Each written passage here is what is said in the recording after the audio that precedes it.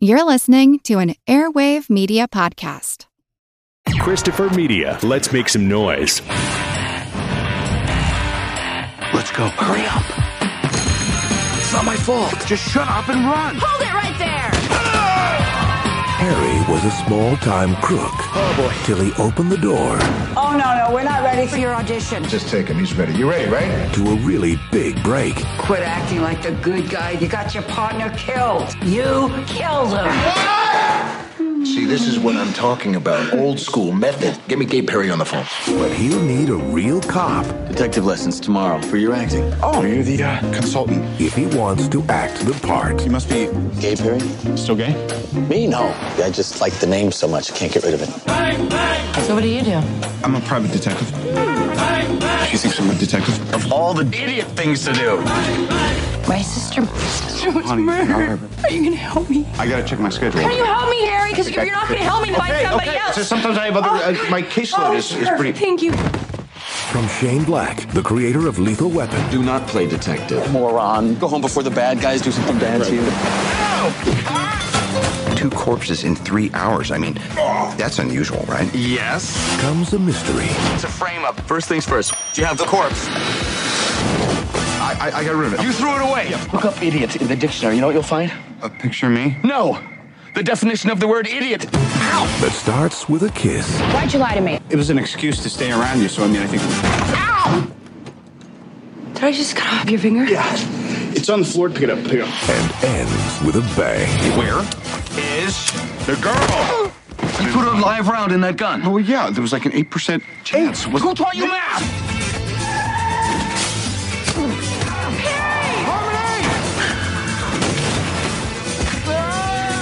Robert Downey Jr. What do you think? I'm stupid?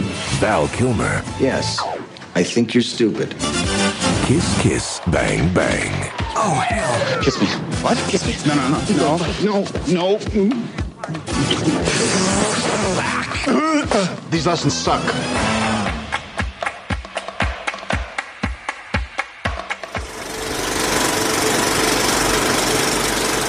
Welcome to the Projection Booth. I'm your host, Mike White. Joining me once again is Mr. Jedediah Ayers.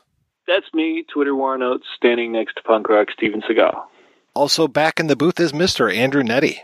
Okay, you've got 30 of my fucking seconds. Thrill me. On this special episode of the Projection Booth, we are talking about Shane Black's Kiss Kiss Bang Bang. Released in 2005, the film stars Robert Downey Jr. as Harry Lockhart, a 2-bit thief who lucks his way into a Hollywood audition, which puts him on a very crooked path of playing detective, along with Val Kilmer as Gay Perry. The film pays homage to pulp detectives of old by way of the slick writing style of Black and his directing debut. If you haven't seen Kiss Kiss Bang Bang, we're going to be spoiling the heck out of this, as well as a few other Shane Black movies as we go on, so you have been warned. So Jedediah, when was the first time you saw Kiss Kiss Bang Bang, and what did you think? I was anticipating it when it came out, all the stories about Black coming back after a decade away, but I was in no place to see it during its theatrical run. I had a very pregnant wife and a 1-year-old in the house, so I did not get to see it till it was on DVD. I enjoyed it the first time I saw it, but it's one that has only grown in my estimation with each subsequent viewing. Very first time I saw it, I actually cannot remember a single concrete impression, but I know I liked it enough to keep coming back. How about you, Andrew? Similar to Jed, actually. I think I can't remember when I saw it. I think I saw it on DVD about 10 years ago. I thought it was okay. I mean, but I didn't think it was brilliant. It didn't really stay in my mind. It was a film that, and then I only rewatched it. Well, I know we were originally going to do this podcast last year, and then we got sort of delayed a bit. But I rewatched it late last year. I rewatched it again more recently.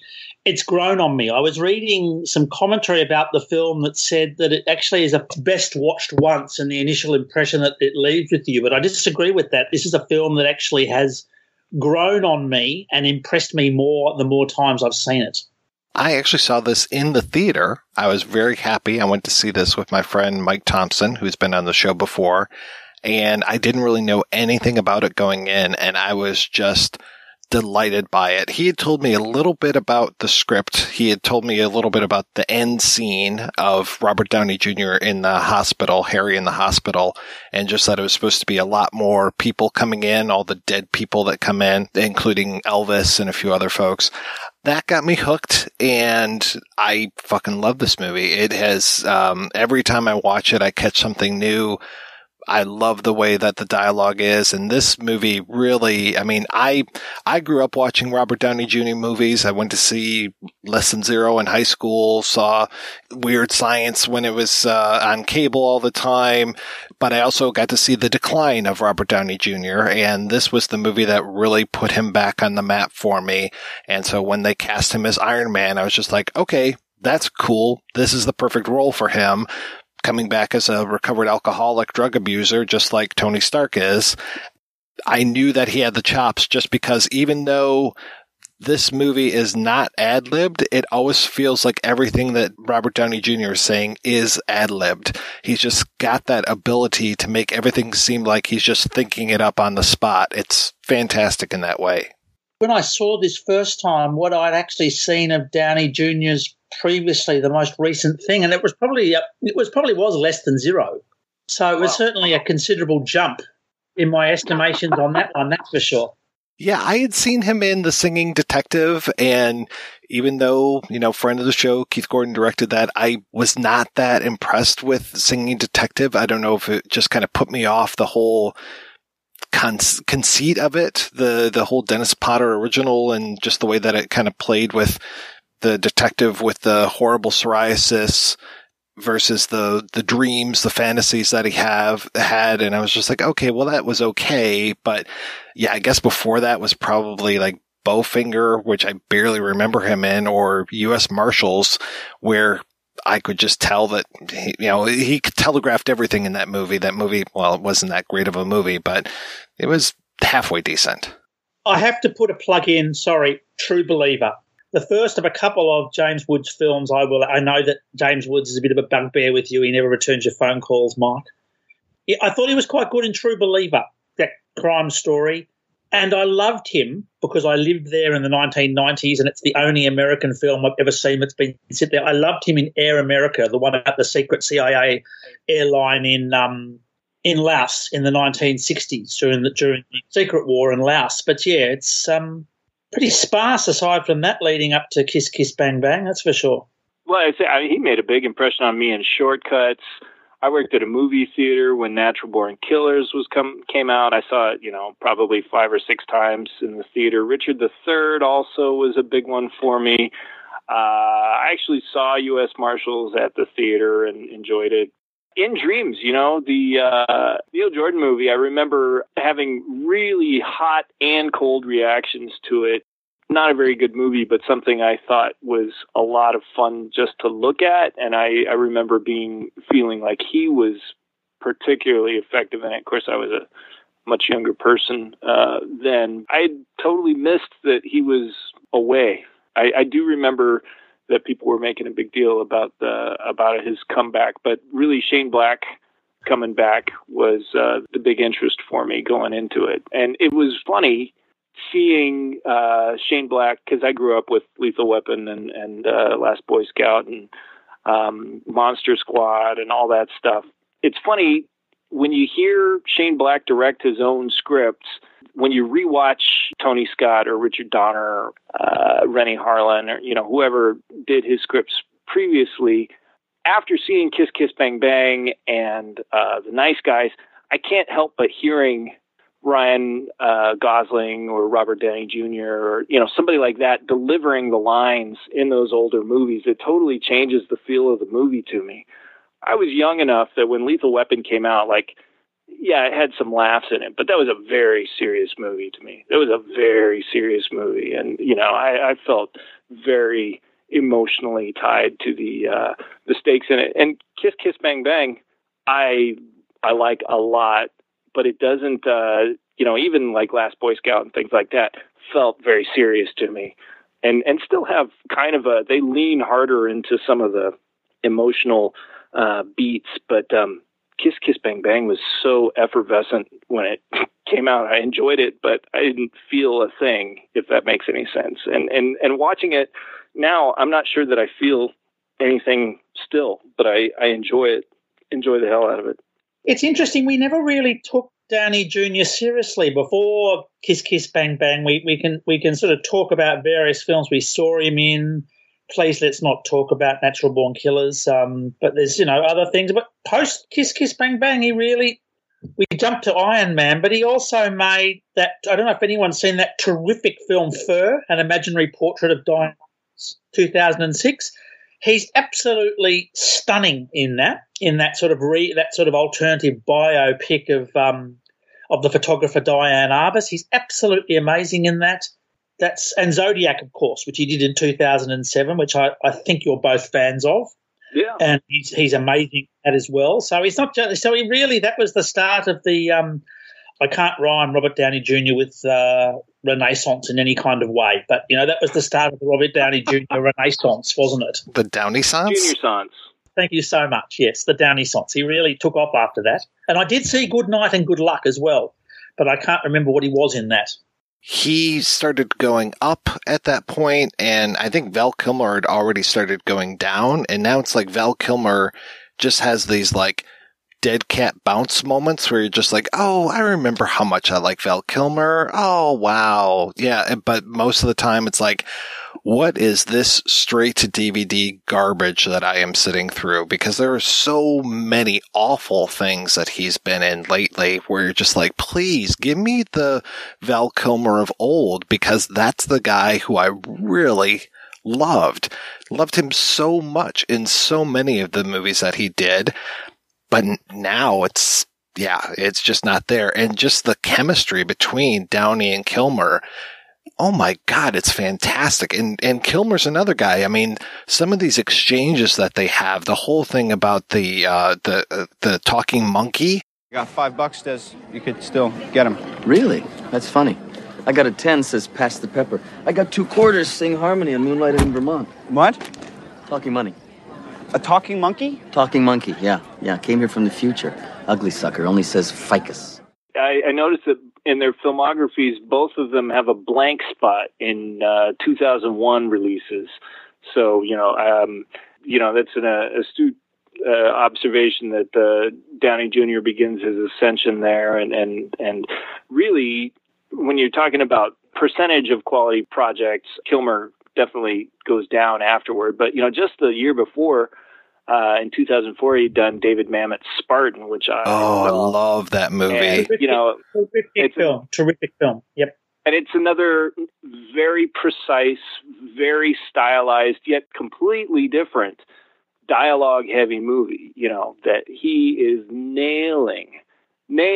So, yeah, it's like, I don't know. It's not like his quality of performance had dropped off at that point or something, but to do those 2 movies essentially back to back, I don't know how he didn't have just a huge decade. And I also liked Wonderland, which came the year before, and I was a huge fan of The Salton Sea from 2002. Oh yeah, I have a soft spot for The Saint, which actually is a terrible film, actually, but really I saw in a cinema in Czechoslovakia in 1997, or the Czech Republic as it's now known, in 1997, and just really liked it. But isn't he supposed to be incredibly difficult? I mean, I wanted to see that Making of the Island of Dr. Moreau documentary. Oh, it's fantastic. That documentary is wonderful.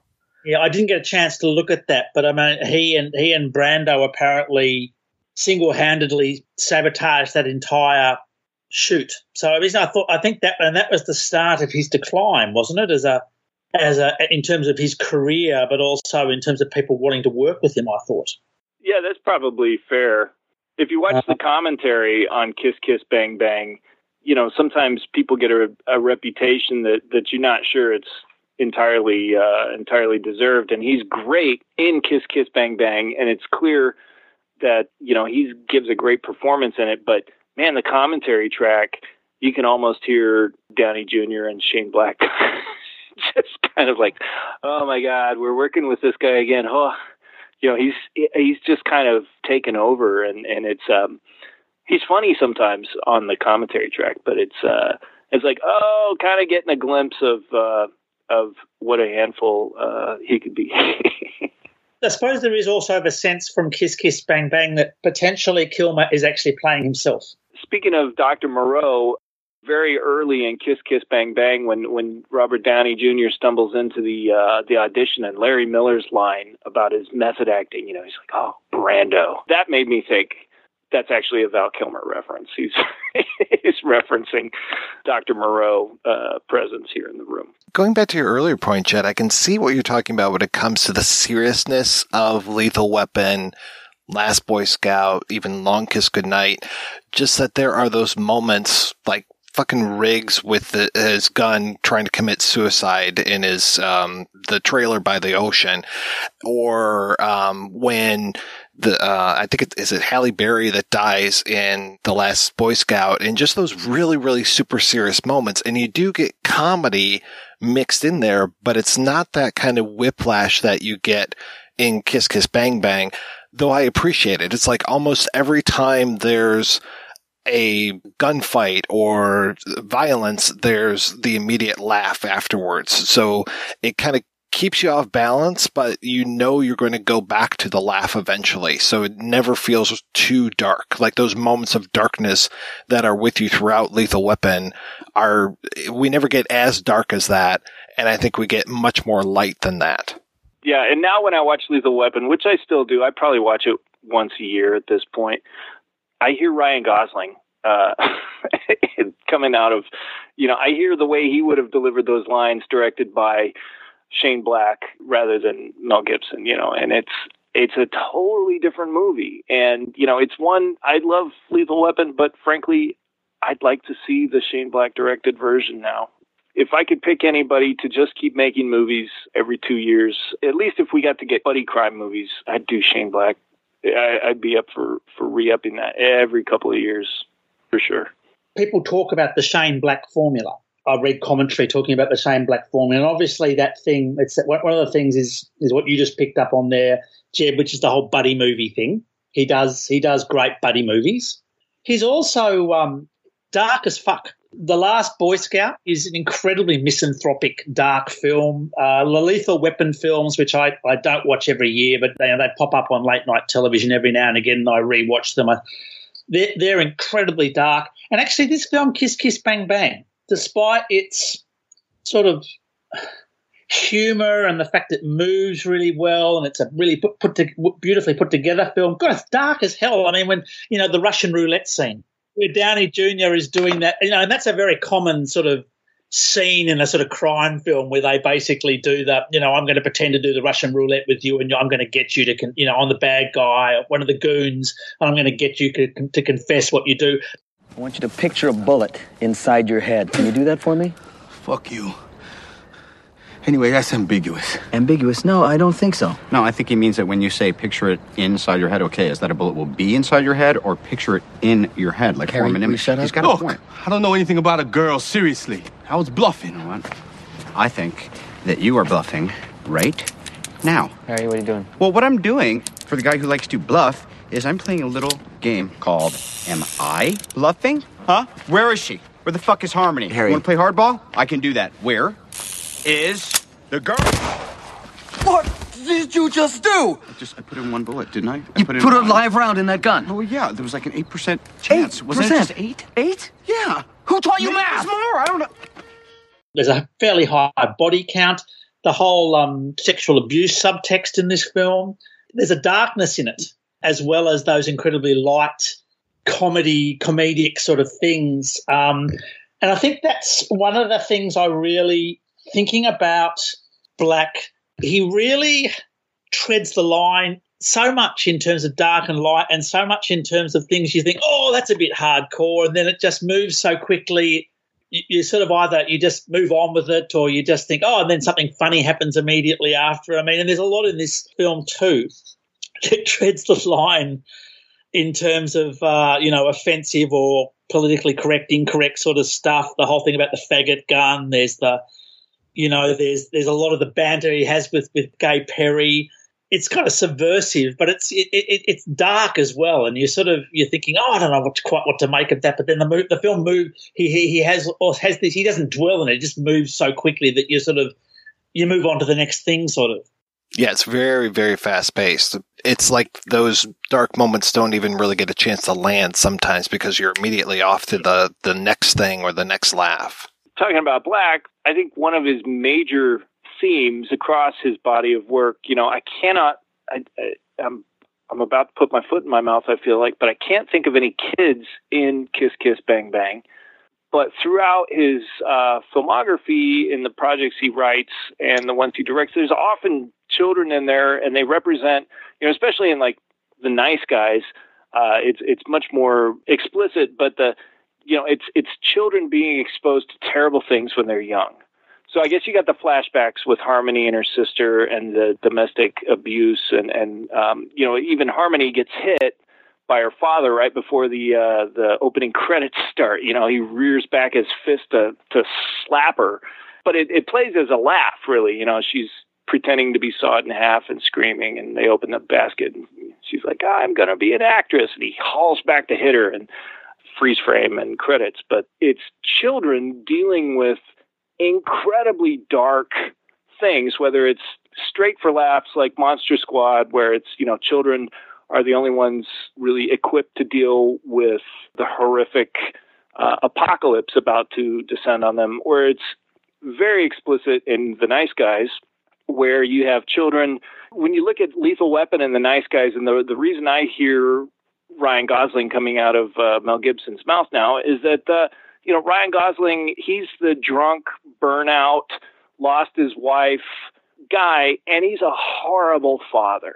He's a horrible father, but his daughter's okay. Yeah, he talks about how upset he is about his daughter's prospects when, being exposed to pornography and the loss of etiquette between gentlemen and ladies. The time of gentlemen and ladies is over, and she's going to deal with the Chets of the world for the rest of her life. But there's this dichotomy between all kids are being exposed to terrible things throughout his films. Some of them turn out fine, and some of them turn out fucked up. It doesn't seem to make that much of a difference what they're exposed to. There seems to be an equal number of real turds and real gems between the kids exposed to things. So if I had to pick one major theme throughout his work, that seems to be the thing. I'd be interested in hearing more about his childhood, maybe, or siblings or people he knew growing up and how they turned out. I would be really interested to find out what his relationship was like with his father, just because you get that moment. You talked about how Harmony's father was abusing the sister, how he was hauling back to slap Harmony. You get that moment almost at the very end of Kiss Kiss Bang Bang, where all of a sudden Gay Perry and Harry start talking about their fathers, and it just kind of comes out of nowhere. How about you, Harry? Did your father love you? Sometimes, when I dressed up like a bottle. How about yours? Well, he used to beat me in Morse code, so it's possible, but he never actually said the words. Where did this come from? This just seems so out of left field. I mean, it's fucking hilarious and sad at the same time, which really encapsulates all of Black's work for me. But it's just like, where did this come from? Yeah, is this kind of like what we're dealing with here? Is this whole bad father thing that goes throughout the entire movie? I mean, the bad guy in Kiss Kiss Bang Bang, good thing I gave a spoiler warning, is Dexter Fletcher, and this whole idea of him setting up all this stuff so that he can get this money and then killing people. And he's, the heart of the story is a bad father. The thing that I love so much about Kiss Kiss Bang Bang, and that makes the movie stand out so much for me, is the use of the voiceover and how the voiceover plays with time, plays with the film, that Harry is in control of the film and how we see this. And he's this director. At the same time, he is a player, and just the way that he is in control of going back and forth, and that the film actually stops, that you're trying to figure out, is this the present? Is this a flashback because we are hearing Harry talk about things in the past, but he's also talking about things in the present? Then he will do flashbacks within the story. He will do cutaways to like the first woman that he meets, and we see her getting her head ripped off in a monster movie when she says she's an actress. Just all those things that he shouldn't be privy to, but we're seeing as an audience member. It's very reminiscent to me of Sunset Boulevard, parts of that. You know, especially that first scene where we see him by the swimming pool, and the narration really made me think of Sunset Boulevard and the narration in that. Linking to this, one of the things I found most fascinating in this film, and I didn't pick it up on the first viewing, and I picked it took me about 3 viewings to start picking up that this is really how sophisticated, and the narrative is the narration is a big part of this, how sophisticated the story is. In a sense, it's like a metafiction. The way that it thinks and talks about itself, it's a very self-conscious film. There's stories within stories. There's also the whole ways that it riffs off pop culture. I love the whole pulp author Brett, the Brett Halliday, Johnny Gossamer novels aspect of it. I thought that was just terrific, and that comes in and comes out. So it's actually a neo-noir set in LA, which has this really convoluted narrative that riffs off so many films, but within that there's also this sort of meta-narrative about this pulp novel and this pulp writer who does these Johnny Gossamer novels. I love the fact that Harmony is the one reading them. So she's a woman, and of course the accepted sort of wisdom about pulp, which I think is quite incorrect, is that only men read pulp fiction and only men read crime pulp in the 50s and 60s and 70s. I think that's totally false, and I love the way that Black plays with that. And I love the way it talks about itself as a whole series of interconnected stories. I'm not sure I'm sort of doing justice to it, but it's sort of, and I did foreshadow I was going to drop at least one French philosopher into this, and I'm going to drop them now, which is Roland Barthes. I love the way early on they're talking about Harmony loving the Johnny Gossamer novels, and she says, and this is Downey's narration, before he died, the guy who wrote the book said Johnny Gossamer was a joke. He wrote it for the money, and it was all bullshit. Harmony ignored this. She knew better. I mean, who the hell was he? He was just a writer. It's almost like Black. I don't know how philosophical a cat Shane Black is, but it's almost like he's mainlining sort of French literary critic Roland Barthes' The Death of an Author, talking about the way that the writer and their creation are completely unrelated, and that the actual creation, the writing, can have a totally separate life and be interpreted in totally separate ways to the actual author that wrote it. There's a lot going on in this film in terms of the narrative and how it's all put together. Yeah, I wonder how much of that too is his commentary on the way other directors handled his material. Like, oh, yeah, I wrote it, I put all this into it, but it didn't turn out the way. What do I know? I'm just the writer. They would have been very different films if they had a single author. He starts by the pool, very Joe Gillis. He introduces us to his life back in New York, and I'm not sure how much time has passed between when he was in New York, breaking into a toy store to get a toy for his unseen kid, versus I think he was supposed to get Cyber Agent, but he was getting Proto-Cop, and then Proto-Cop, the actor in the suit, breaks into Harmony's house. And that's definitely at Christmas time, because he comes in, Proto-Cop comes in and is eating rather than milk and cookies, it's cookies and beer. And I'm imagining it's Gennaro beer that he's got right there. And I'm wondering, is this like the previous Christmas? Has it taken us that long? Because, of course, that's the other Shane Black thing, is everything has to be set at Christmas. And it's just such an important time of year for him, apparently. And that, is this the previous year, or was it just a few weeks that happened between when Proto-Cop breaks into Harmony's place and when she's at this Hollywood party? I think it's a matter of days. Days? Okay. Larry Miller got him out there right away then, it sounds like, and I love that this whole thing when Perry reveals to him that he is just out there to drive down Colin Farrell's price. There was a plot point pretty much like a season-long plot point in the first season of Entourage, which had just come out. And I think maybe Val Kilmer had been in a little bit, but and it was about Colin Farrell, about the main star of Entourage. Was his whole struggle to get a movie made was really about outmaneuvering Colin Farrell for a role, which I don't know. That stuck out to me because apparently I think that's very brave of you, Jed, to actually admit that you watched Entourage. I did. And the other thing too was that Kilmer had just been in Alexander with Colin Farrell as well. That's a terrible piece of crap. It is a terrible piece of crap, yes. All right, have me on the Alexander episode. Well, are we talking about the director's cut or the cut that I saw when I went to see it at theaters? I don't care. Okay, all right, sounds good.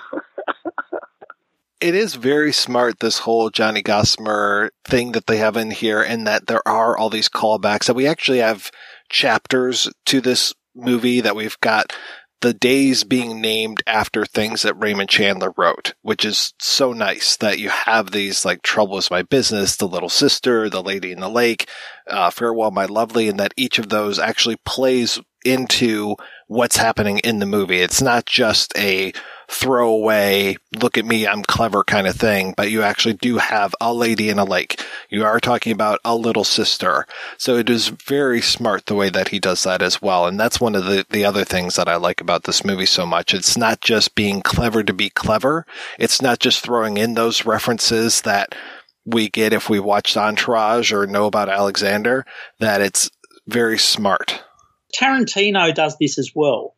But I feel like Black is cleverer about it than Tarantino is, certainly in this film. You know, the way it with the Tarantino films, you know, he drops something in there and bang, it's very obviously dropped in, and we all sit around and we go, oh, look, that's been dropped in. Isn't that interesting? But Black just throws so much of this stuff in there, and it flows really beautifully. I mean, as you say, there's the homage to Chandler in terms of both the story from the big, you know, from the title headings, you know, the chapter headings, but also the way it riffs on the idea of PIs and things like that. There's the homage to Sunset Boulevard at the beginning. There's the name Kiss Kiss Bang Bang, which is Pauline Kael's 1968, you know, collection of film criticism. But there's also, you know, Kiss Kiss Bang Bang, which was the name a Japanese journalist gave James Bond. There's a lot in there, and Black doesn't sort of dwell on it, or it's not there. It's great. My favorite of those Chandler callbacks is Farewell My Lovely, because that chapter is the one, or rather that novel is the one that deals with, you know, that Marlowe gets thrown into the booby hatch, the asylum, you know, the sanitarium. Twist is handled in that chapter. I liked that a lot. That was really nice. And yeah, it got me really thinking about the way that asylums are used in Pulp Fiction, and just that it always seemed to be such a position of powerlessness, that it was always like so many of the detectives were fighting against City Hall, and once you were thrown into the booby hatch, that was it. You know, they had won. I remember specifically, I think it was either the second or third John D. MacDonald book when Travis McGee is thrown into the booby hatch, and it was so similar to what had happened to Marlowe in Farewell My Lovely, aka Murder My Sweet, when Dick Powell was in it. And yeah, it's just those. I'm glad that they didn't get trapped in there, but that whole idea of being able to stash that daughter, the fake daughter, and that she was, or actually she might have been the real daughter, and some of those things too. Talk about Chandler-esque. We think we know how the story is going, and they even, quote unquote, solve the mystery at one point, and then Gay Perry at the end is just like, yeah, no, you're wrong. What we thought was not it, and then he re-explains things. And they even have a moment, I think it's about an hour into the movie, where they stop and recap the whole plot and talk about what's going on. And they don't call attention to it, but they do have this moment where they're just like, okay, well, this is happening and this has happened. And they basically put everything together in case you're not following along with it. They feel like it's the end of the movie. We were talking about references before, and one of my favorite references in here, well, it's both a reference as well as one of those narrative moments where Harry actually calls it out and says, "Why was that in the movie? Gee, you think maybe it'll come back later? Maybe? I hate that. A TV's on talking about the new power plant. Wonder where the climax will happen. Or that shot of the cook in Hunt for Red October. So anyway, sorry." Be hard-pressed to think of a film which has got so many meta-narratives going on than this one. It really that talks about it talks about itself as a sort of product more overtly than this one does. Is it future casting, or is it was Michelle Monaghan already cast in Gone Baby Gone when she was doing Kiss Kiss Bang Bang? Because her name, of course, in Gone Baby Gone, which is based on the books by Dennis Lehane, is Angie Gennaro. And she's the spokesperson for Gennaro's beer in Kiss Kiss Bang Bang. That always stood out to me because I think, really noticed her in Gone Baby Gone when I was like, oh, who's this person? And I was like, oh, yeah, I'd seen her in Kiss Kiss Bang Bang. But she's always tied to Gennaro in my mind for that reason. I kept thinking, well, wait, didn't Black write Die Hard? And I know he didn't, but I keep thinking of Holly Gennaro. Every time they say Gennaro's beer, I think of Holly Gennaro. I missed you.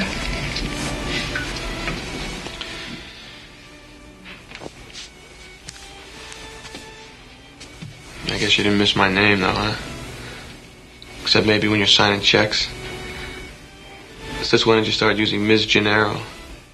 So what about Harry and Perry? I mean, how come we never get to hear him referenced as Harry and Perry? Because that seems like a very deliberate, like that's where you start the screenplay from. Well, it's this detective duo named Harry and Perry, and they never get called that in the movie. But I like the names, and I think Gay Perry is probably the strongest joke impression from my very first viewing. I remember chuckling about that for days. Still gay? Me? No. I'm meat-eating pussy. I just like the name so much. Can't get rid of it. Gay Perry certainly has the best lines. And I mean, that plays into that Shane Black, that other part of the Shane Black formula, which we've talked about. So not so much the buddy movies, but those sort of duos where one is sort of tough and hard and the real thing, and the other is sort of a bit softer, not stupid, but not the real thing. And they sort of buddy up. They sort of buddy up and play off each other's strengths and weaknesses. And there's this sort of very male, masculine, derogatory but very funny sort of banter between them. I thought that too, Jed. I thought, when first time I saw it, the one thing that did stand out to me was Gay Perry being gay, because how many crime films did you see in 2005 where the main character is a tough gay PI? Not a lot. And I know they've existed, but there's not a lot of them. And I mean, Black plays off that really well. And stuff that's kind of, as I was saying before, a bit borderline, but he gets away with all those borderline quips. Well, and that Perry is always right. He's so much smarter than Harry. Harry just lucks into things. And that Harry is a really not very intelligent person, that he thinks that by having one bullet in the chamber gives him an 8% chance of shooting that guy in the head. The whole thing, and this always gets me, the whole thing about the adverbs and the adjectives, that always cracks me up. I love that. And I love that he's bouncing between, and we haven't really, you mentioned Michelle Monaghan. She is so strong in this movie, and she plays such a great role too. And she's not just this damsel in distress, that she is the one who, is trying to call up to Harry's room. She hears the cops talking about something happening in Harry's room, and immediately is like, oh no, I was on the 5th floor. It's on the 5th floor, and like gives them a bum's rap to go to the wrong place. That she is right there with these guys, and she's figuring out stuff much faster than Harry is. And I think really there probably aren't too many things that he figures out on his own if he hadn't read it in a Johnny Gossamer novel. Clearly I'm interrupting. I feel badly. What are you drinking? Bad. Bad. Sorry, You feel bad. Bad?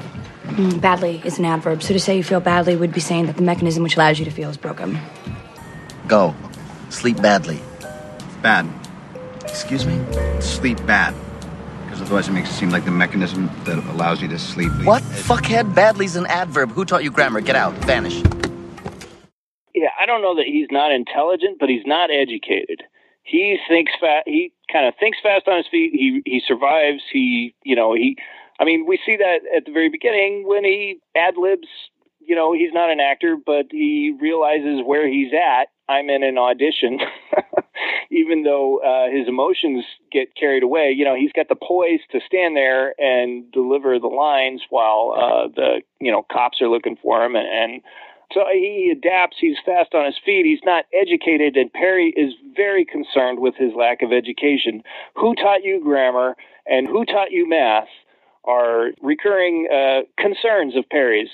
He's very concerned about Harry's education. I agree with you, Mike, that I think Michelle Monaghan is a great character. She's great in this, and it's a three-way buddy movie. She makes it effectively into a three-way buddy movie. She brings out the harmony in it, in the relationship.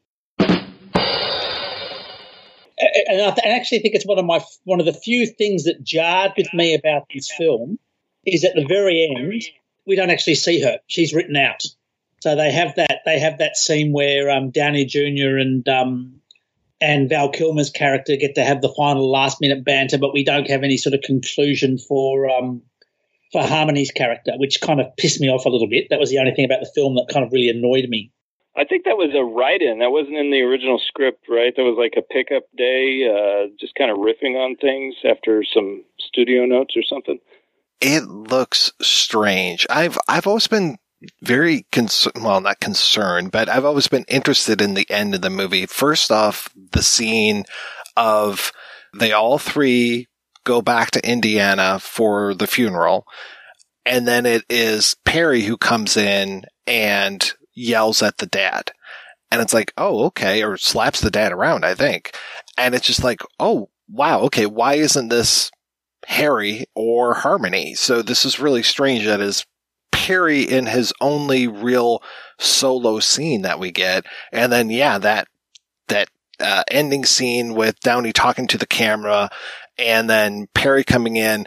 And this looks like Val Kilmer maybe 50 pounds heavier than he was in the rest of the movie. And I'm just like, okay, was this the first day or was this, he's already like getting ready for something else? Or how many months after the rest of the shoot was this? And this isn't me making fun of Val Kilmer's weight. He goes up and down for different roles, but I mean, he just looked really chunky in that last bit. And it was like, okay, well, when was this shot? Around the time of Alexander, maybe. Yeah, right. And he had the beard and everything. The ending is strange in many respects. I agree. It doesn't. I don't think it quite works. And I thought that too. I agree, Mike. That whole thing about why is it Perry that slaps around? I mean, the dad deserves to be slapped around, but the question of who's doing the slapping is an interesting one. Well, was it because Downey Jr.'s character was too light to do it? Michelle Monaghan was too frothy, bring in the tough guy. I mean, he is the tough guy of the film. Sorry? It's there. It's there in the scene where I think it was there to give him underline that the whole conversation that Black has throughout his films, but also very much in this movie about masculinity and screen masculinity and casting, the tough guy as, a gay character. And the father, the abuser, who should have been the protector, but he was the abuser, and now he's invalid basically, and getting slapped around, and he yells at him, "Oh, big tough guy," and Perry fucking yells at him, and he's like, "Yeah, big tough guy," and I thought that was just about putting a sort of exclamation point on all the machismo that Shane Black plays with so much. Very pre-Me Too, that scene. Going back to Gay Perry and Harry's relationship, I just want to name check.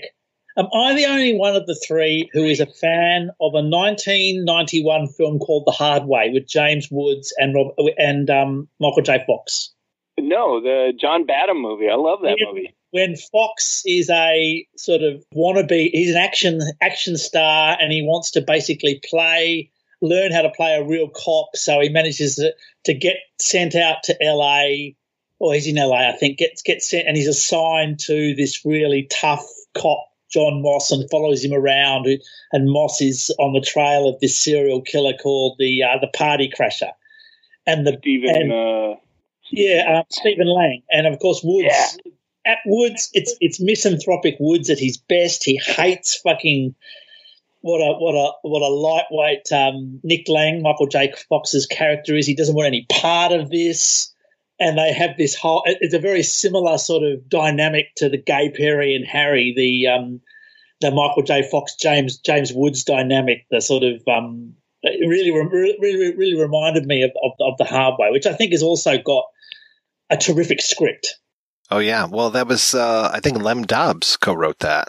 Oh, wow. Yeah, and it's a New York City cop. That's right. No, Michael J. Fox is in LA and he flies out to be with a tough New York City cop, and there's so many good lines in it. I mean, it really reminded me of Gay Perry and Harry. And, of course, Kiss Kiss Bang Bang seems like a very New York, L.A. movie, too, except we're reversing it. It's a New York actor in L.A., and it makes me wonder, of course, because Downey's character is narrating, we kind of feel like the whole thing is coming from his point of view. And so we're like, we're, as an audience, we're in LA, the strange place, when we're actually identifying as New York. But I'm curious because, Lethal Weapon is such an LA movie. Nice Guys is an LA movie. Long Kiss Goodnight is Baltimore, and Val Kilmer's got the Baltimore line in Kiss Kiss Bang Bang. I've been to Baltimore. You went. I think of him as an L.A. writer, but he seems to be identifying as the writer and he seems to be identifying as a New York guy, and what a weird place L.A. is in the movie. So I thought that was interesting. Some of those lines, they feel like stuff that he has probably said at parties. I mean, it's literally like someone took America by the East Coast and shook it, and all the normal girls managed to hang on. Okay, everybody who hates Harry here, raise their hand. See that? Obedient little bitches, too. Fuck you! There are those weird moments of surreality in here that just don't really fit with anything, but it makes me love it even more. And we were talking about Tarantino before I forget, I wanted to say that the whole Mr. Frying Pan and Mr. Fire thing, the salt and pepper team, just feel like they fell right out of a Tarantino movie. And I do love that when Dash Myhawk says, "Well, now, here we all are. Ike, Mike, and Mustard." What the hell does that mean? I'm with him on this one, man. That's pretty fucking obscure. Horseshit. I hear that all the time. You do? Yeah, sure. Where, at the 1942 club? Hey, just because you didn't get in. Motherfucker, I could have got in. Hey, slow your roll, this man. Is bullshit. What are you going to do? Take me out here? The security. Ow! Both Tarantino and Shane Black.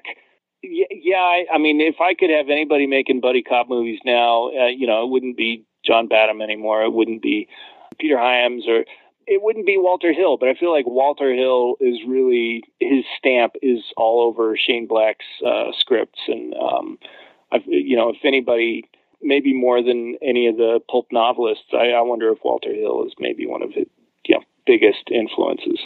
I was afraid maybe you're going to say that if you want to see more buddy cop movies, you'd have Tarantino write them, but I think they would just drive around L.A. aimlessly and listen to the radio and nothing would happen.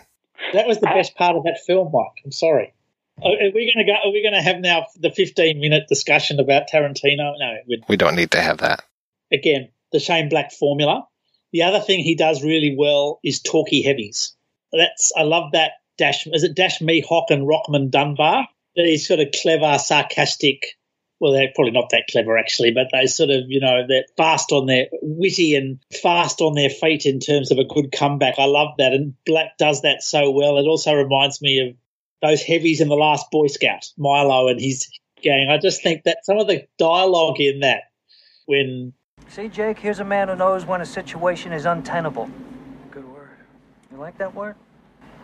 And you do have that envelope, don't you? You better give up, Jimmy. We're dealing with a couple geniuses here. All right, man, just leave him the fuck alone. Leave him alone, sure, whatever you say. Jake attacks his job with a certain exuberance. Shit. We're being beat up by the inventor of Scrabble. He's still in a good mood, Jake. Kick him again. No, all right.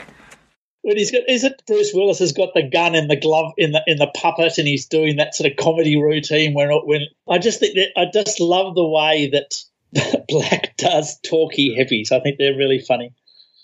I cannot say enough good things about The Last Boy Scout. I love that movie. And I came so late to that movie, and when I saw it, I was just like, where were you all my life? I just love that. To go back to Die Hard, that's a better Die Hard 3 than Die Hard 3 was for me, because it just has that same formula. You know, it's got that, I think it's even set at Christmas time, which the first two Die Hards were, and then the third one they break and they go summer and they go to New York, and it's like, no. You got to stay out in LA now. You really need to do that. You need to do it Christmas. You need to have John McClane with a, witty black guy. Yeah, I'm okay. Just keep Sam Jackson in The Long Kiss Goodnight. Give me Damon Wayans over here, and I'll take this, please. But yeah, it is such a great movie. And yeah, Taylor Negron, oh my God, him and just the way that he insisted on calling Joe Joseph. Everything about that movie just sings for me. And then especially that last scene when they are riffing and coming up with the one-liners that you would say in certain situations. Now, this being the 90s, you can't just walk up to a guy and smack him in the face. You gotta say something cool first, you know what I mean? Yeah, like, I'll be back. Yeah, only better than that. Like, if you hit him with a surfboard, you would say, "Surf's up, pal." Yeah, something like that. So what else? Well, there's not much more to tell than that. Water's wet, the sky's blue. An old Satan Claus, Jimmy, he's out there. And he's just getting stronger. So what do we do about that? Be prepared, son. That's my motto. Be prepared. A lot of that feels like those two characters just kept walking and just walked right into Kiss Kiss Bang Bang. I agree with you, Mike. I think it's the most misanthropic of them, but it's also the funny. It's also the funniest. The script for The Last Boy Scout is just, it's got so much in it.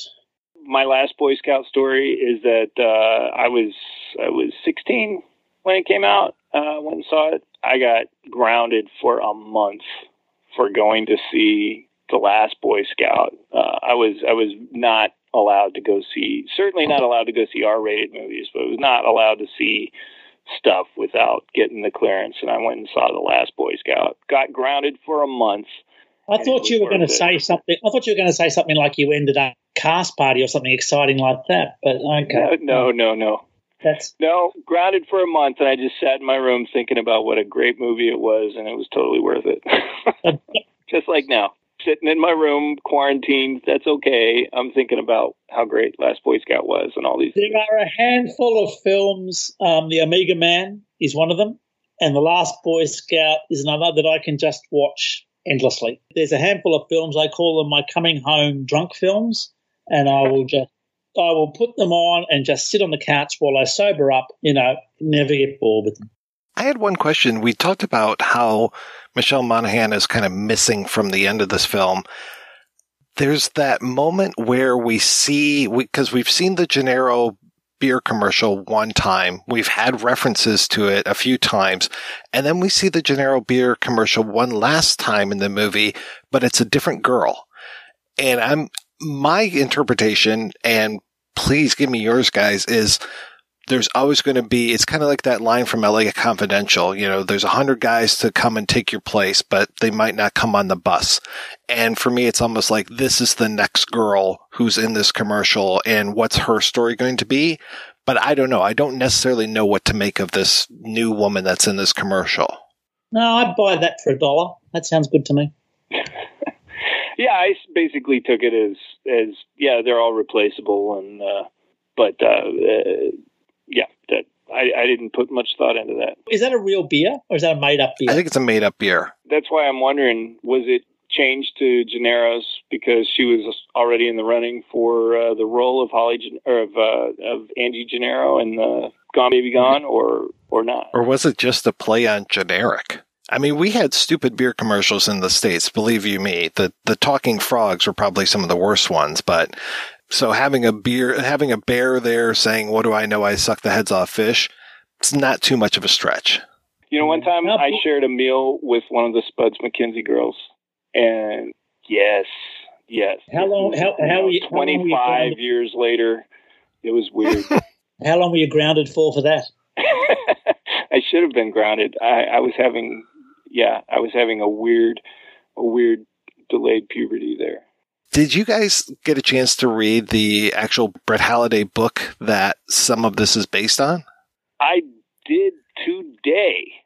So I didn't, I just kind of, I mean, they're very light. I skimmed through it pretty quick, just kind of looking for what was kept and what was gone. I was really impressed with it. I really enjoyed that book. Why are you so shocked about that? Well, first I was impressed that it was so similar in a lot of ways, that a lot of those beats, I mean, because it's what Harry keeps saying, you know, there's two cases and the two cases come together, and our case, they're the same thing. Again, it's that kind of LA Confidential thing of like, you know, I think your case and my case are the same case. And it's very much like that other case. It's the case that Perry's working on that eventually runs into the Allison Ames case is the case that Mike Shane is working on through this. As far as why I was so impressed, it's just that I read that when we were talking about doing this back in December. I don't necessarily retain that much that easily because I'm always reading. And I can remember so many clear passages of that, like so many months later. It just really hit me with how good the prose was. And I had been completely unfamiliar with Brett Halliday, a.k.a. what was his real name? It was David Dresser. Sorry. David Dresser. I was unfamiliar with his fiction completely. So I was just like, well, great. Now I have a new author to read. I read a couple of the Mike Shane books just this week. The other movie I had seen was one called Dressed to Kill from, I think, 1941 that he had written as an adaptation of somebody else's novel, I guess. It seemed more similar to me to Kiss Kiss Bang Bang and the Shane Black sort of rhythm than reading the novels did. And I'm not sure why that is. I'd have to watch it again. It's been a couple of years since I'd seen that movie, but yeah, I was like, oh yeah, I can definitely feel Shane Black picking up on this kind of rhythm, this sort of banter and you know, almost more like screwball comedy than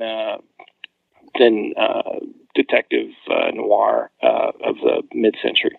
I guess the other reason, too, why I was so surprised was just that he was able to take so many of these plot points from this 1941 novel and work them into a 2005 story so easily that they were able to be translated like that. Because that whole core story of the rich man who has the fake daughter in order to get, what was it, the wife's inheritance or something. And I think, is it the wife that's locked up in the booby hatch, or that she's like kind of out of commission through a lot of it? And just like all of those little beats and stuff, and that it's Mike Shane, but then there's also this reporter character, and the reporter is kind of like the Harry Lockhart character, which is interesting that Mike Shane is basically the Gay Perry character and he's front and center. And it's like you were to take the side character and flip it and make him the main character. And that's what I thought was so interesting too, is the way that he was able to take those tropes and flip them around so that it's basically the sidekick. You know, it's kind of like Big Trouble in Little China, right? Where it's like really the sidekick is the guy who's actually getting things done, and the main guy is, you know, just kind of hanging around. And Harry is very much like he lucks into things, where it's, you know, Gay Perry who's the one who's actually very grounded and doing real detective work. Yeah, they kept the underwear thing and the bodies. You know, in the two Mike Shane books I read, they both have just bodies showing up. You know, planted in Mike Shane's hotel room, or you know, I don't remember him peeing on either. No, I don't think he pees on. But it was like, oh, this must happen in like every Mike Shane story is, a body shows up. Somebody thinks, you know what, the other 20 times somebody tried to pin a murder on Mike Shane, it didn't go so well, but this time it's going to work great. And that's the other thing is Mike Shane is known by everybody. Like everywhere he goes, people are like, oh, I've seen him in the paper. It's that tough detective. Everybody knows Mike Shane, but that's not in Kiss Kiss.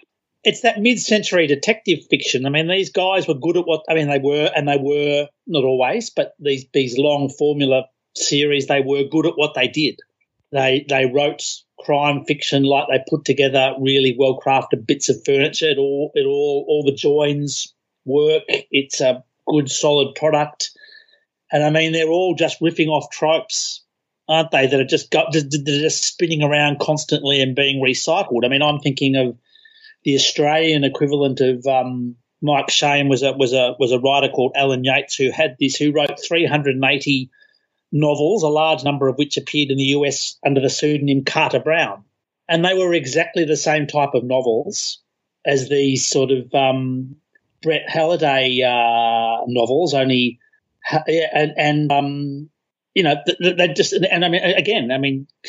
Carter Brown had a character called Al Wheeler, and Al Wheeler was constantly, people were dumping bodies on him.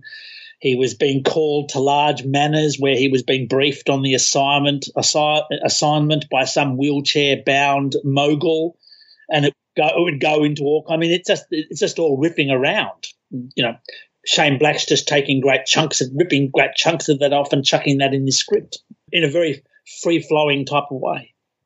Well, it's one of those times where you are remixing something and coming up with something that is so fresh and so original and feels so new, even though it's based on something else and based on something from, half a century before, but he can give it that fresh coat of paint and really make it his own. It doesn't feel like it's a rip-off or a riff on something. It just feels like it is, here's this core idea that I'm going to take and flip it around and make it my own. So he probably didn't really even need to give credit because he had made it so different than the original. But I was glad that he did give credit, obviously, because there are enough similarities.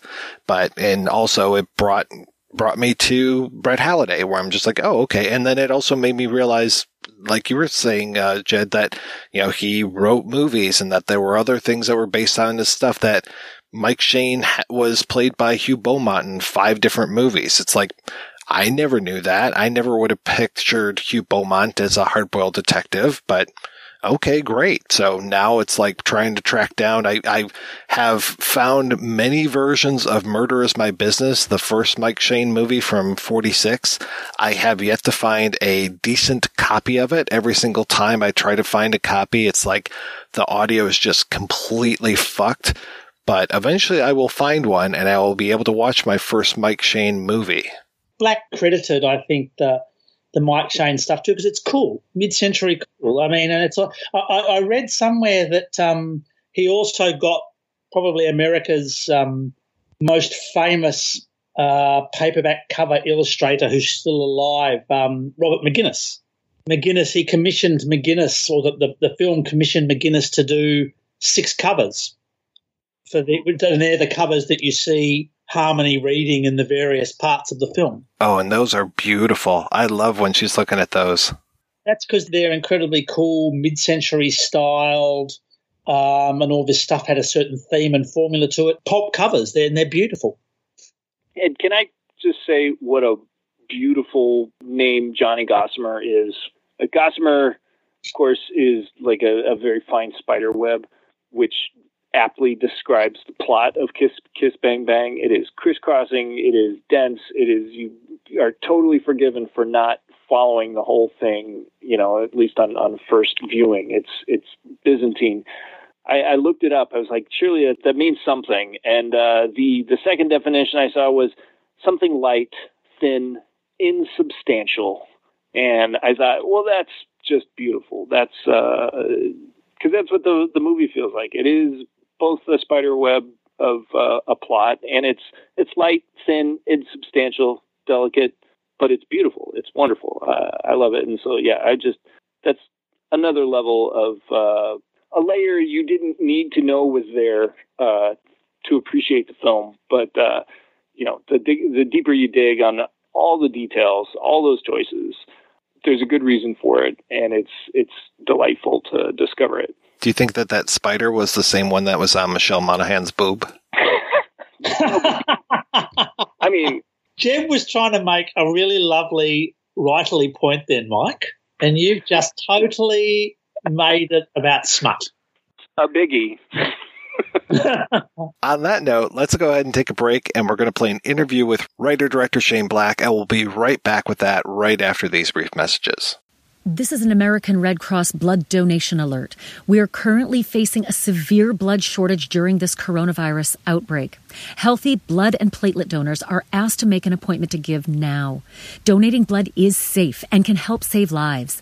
Cancer patients, accident victims, and so many others continue to need life-saving transfusions. So please schedule your appointment now by visiting redcrossblood.org or calling 1-800-RED-CROSS. You can make a difference. It's not easy having a good time, and it's not cheap either.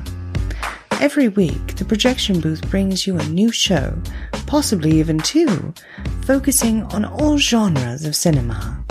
If you've sat through the 7-hour Conan episode, the 6-hour Star Wars episode, or even the hour-long Superbman episode, you know that Mike and his co-host put forth a lot of work into researching the movies, tracking down the interview subjects, and putting together one of the best podcasts on the internet. Now I'm asking you if you can repay all that hard work by giving back to the Projection Booth. The show has a Patreon fundraiser at Patreon. That's patreon.com/projection booth. You can donate as little as $1 a month. That's $12 a year. At least 50 great shows and 2 terrible ones.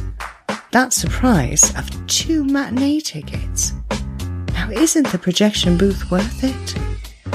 Once again, that's patreon.com/projection booth. Donate today.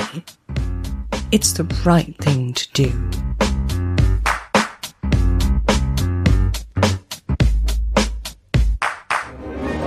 Have a hunger for horror? A yen for Yelp yarns? Then give your blood-curdled bones a boon and tune in to Chronicles from the Crypt. Join sordid slime slingers Casualty Chris and Father Malone as they take on HBO's groundbreaking television series Tales from the Crypt. Here's what the rotting and rancid rabble are saying about Chronicles from the Crypt.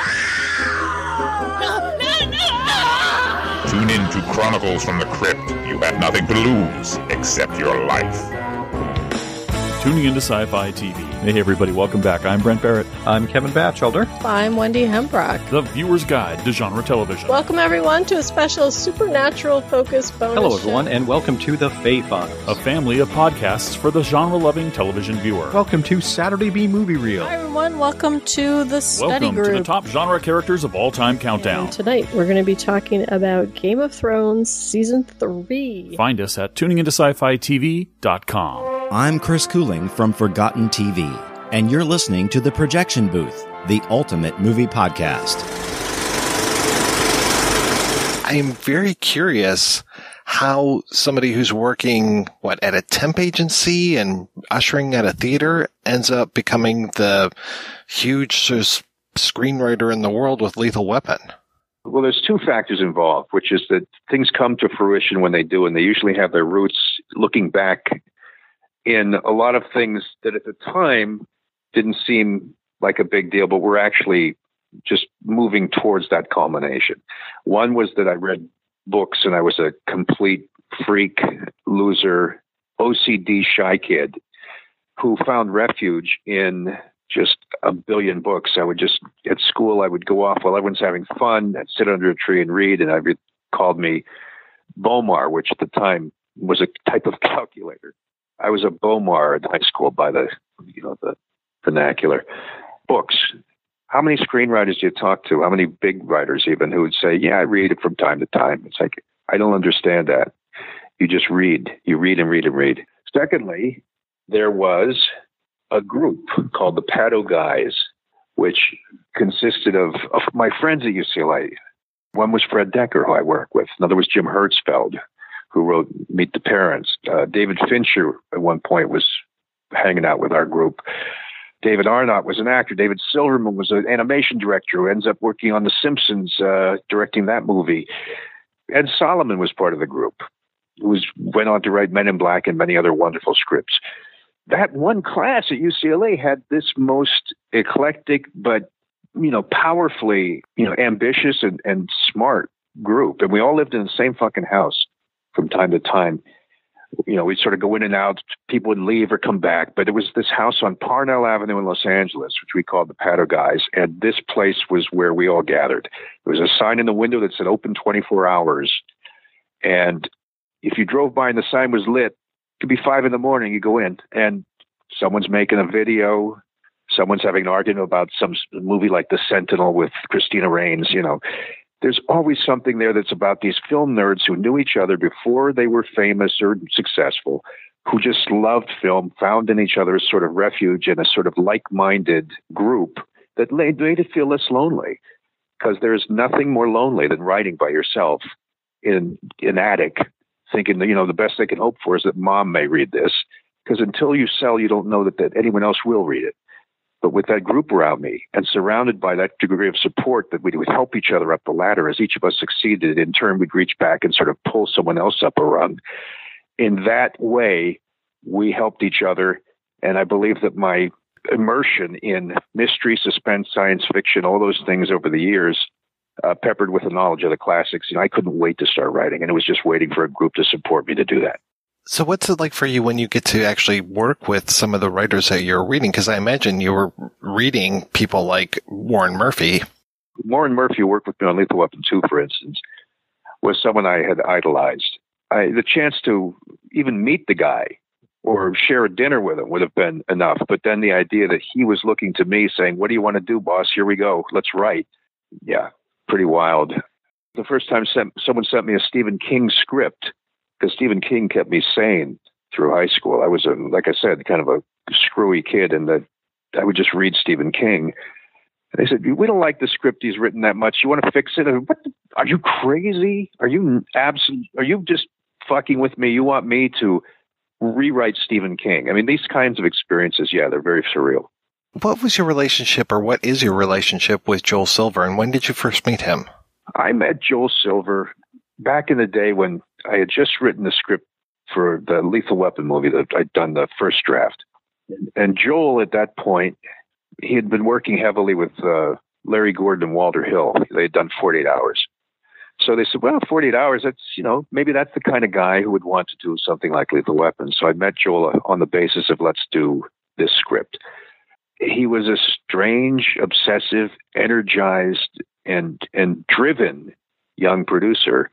He tickled me, man. I just thought he was an odd guy, but he was fun. He wasn't married yet. He was still kind of he's mellowed a bit. I think back then he was even more energized than he currently is. And I would sit and write Lethal Weapon, rewrite it next to him in the office about 10 feet away, and then he'd walk over and say, "Hey, Joel, read these pages." And he'd say, "Yeah, it looks good to me. Fix this." It was the most natural seeming sort of partnership. I didn't realize until later that it was more difficult than that. I didn't realize until later that rewrites took a long time.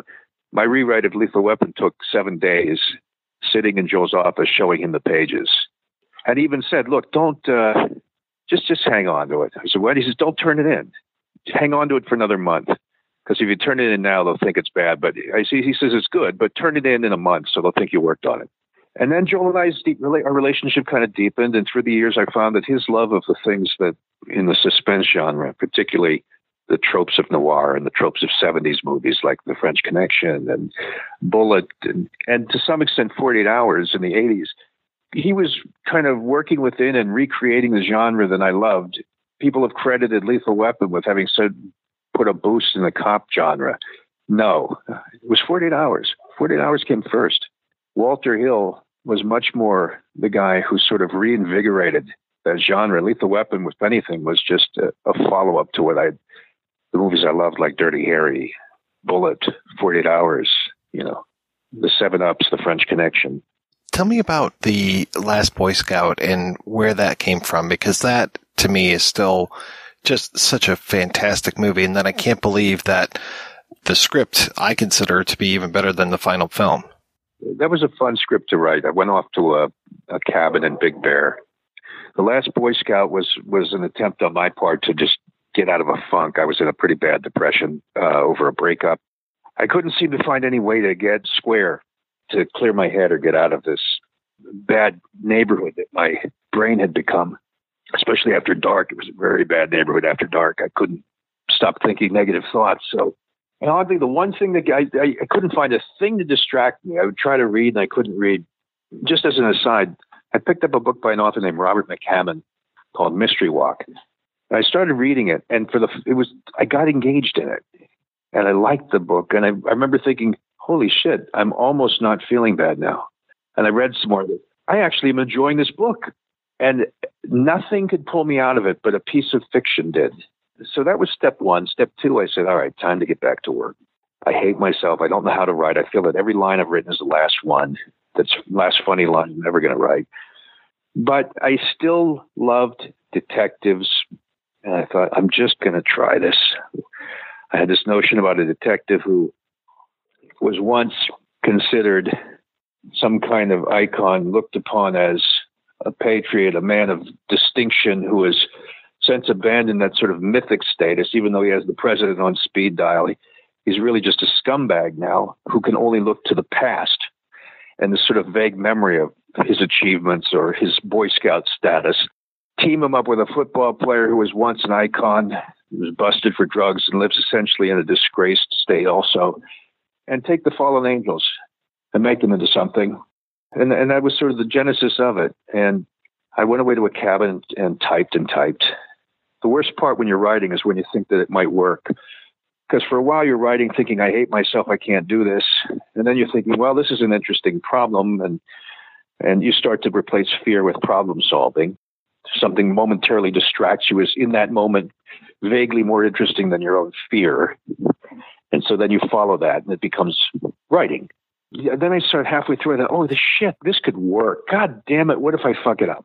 I kept going. And I actually felt good. For the first time I finished the script, I thought, I liked that. And boy, I was really depressed. And how great it was that I could do this and fight my way out of what I thought was a absolutely crippling, irretrievable depression. And then they made the movie, and it was okay. They wanted a big action ending with a stadium and a helicopter. I gave them that.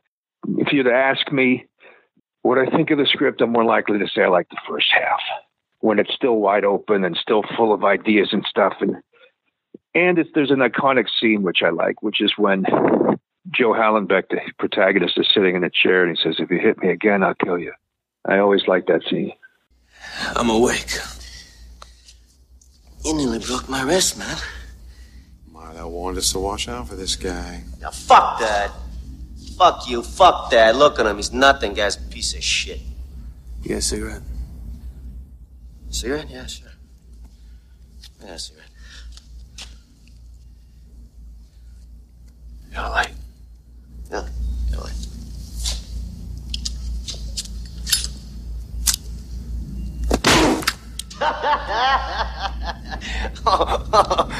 Hey, baby.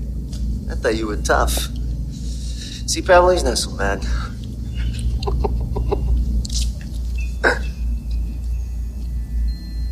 You seem to have dropped my cigarette.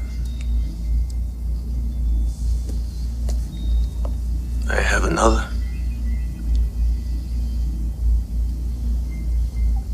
Sure. Sure thing, buddy.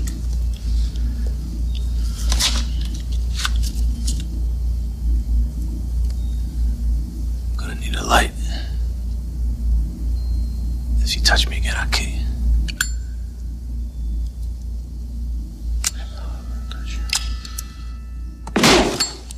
Boom bap, baby! Oh, baby! 2 for 2. We got a 2 for 2.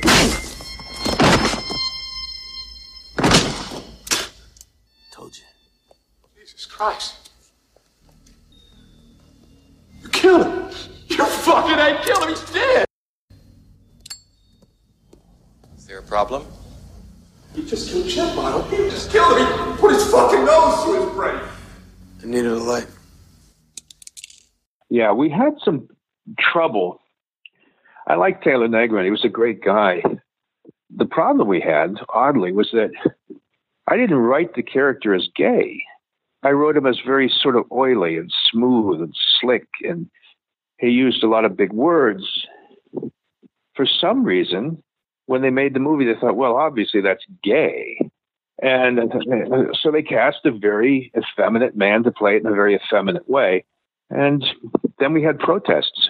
We came out around the same era as Basic Instincts, which also had protests, because they said, oh, so gay characters can only play villains? Is that it? Sure enough, on set, people would show up honking horns and stuff because the press had, and even David Geffen, who championed the movie, distanced himself from it and said, somehow that this movie was bad for the gay community. I never intended that. It was weird. I was reading up about you, and I read something about you having some negative experience with maybe the Writers Guild or something after Long Kiss Goodnight. No, I don't like to harp on that because it's a victim-sounding story, but I had made a lot of money at that point writing these suspense or action scripts, and my friend Dale Lorner had called to say, hey, let me sponsor you into the Academy of Motion Pictures, not the Writers Guild, but the Academy. All it takes to get in is, I think you have to have 2 produced works of some kind of substantive merit. And I had like 4 or 5 things at that time, 1 or 2 of which were hits. And they turned me down. They said, thank you. You're welcome to reapply at a future date when you have more credits. It was obvious that they just, didn't want me. That's okay. Then it became a news story, which it shouldn't have been. Yeah, I was not heartbroken. There was a long period between Long Kiss Goodnight and Kiss Kiss Bang Bang. Were you doing like script polishing during that time? I may have helped out on a couple things. I don't remember specifically. I remember I got very depressed again, such is my nature, unfortunately. After all this sort of negativity surrounding the size of the payments that I'd been given, the sums to which these scripts had sold for became sort of, instead of just what I got paid, it was viewed as, how dare he take that kind of money for this kind of crap movie? And, some negativity. And even Peter Bart, when I sold Long Kiss Goodnight, wrote an editorial basically saying that I was a hack who'd made too much money. I think I got depressed over that stuff. What I did then was I just started hanging out with friends, driving around. I think that was also the beginning of drinking too much, crossing a line where before I had just sort of been a casual drinker. And as it approached the millennium, I think without even knowing it, I was drinking a lot more than I used to. That was part of why I didn't work too. I was depressed, I was drinking, and I was driving around like the guys in that movie Swingers, just sort of going to Hollywood events and acting like whatever, riding on the previous success and not really doing anything much to ensure that next chapter. Well, how do you come to that next chapter? Do you write yourself out of it, or how do you manage to pull yourself up by the bootstraps? Once again, I can't tell you how, except sort of providentially. Part of the joy of writing has always been for me. When I wrote, I didn't drink. I didn't go out. I didn't do anything except write. And so I knew it was time to do something that felt a little bit noble. And as my mentor, Jim Brooks, once said, if you're going to be tortured over something, why not be tortured over something noble like writing? And I thought that sounded pretty smart. So don't be tortured about relationships or drinking your problems away. You want to really feel bad? Try writing or take up golf. I sat down and wrote my way out of it. Like you say, I started typing a script and I met Jim Brooks and showed him some pages. And he said, hey, I like what you're trying here. Why don't you try some more of this? So now encouraged, I sort of took up residence in his office at the Sony lot. He was kind enough just to give me a space in which to write. And it was so tough. I was trying to be him. I was trying to write a Hollywood movie about, like a Capra-esque thing about kids in the big city. I wanted to do this sort of romantic LA piece about an actor.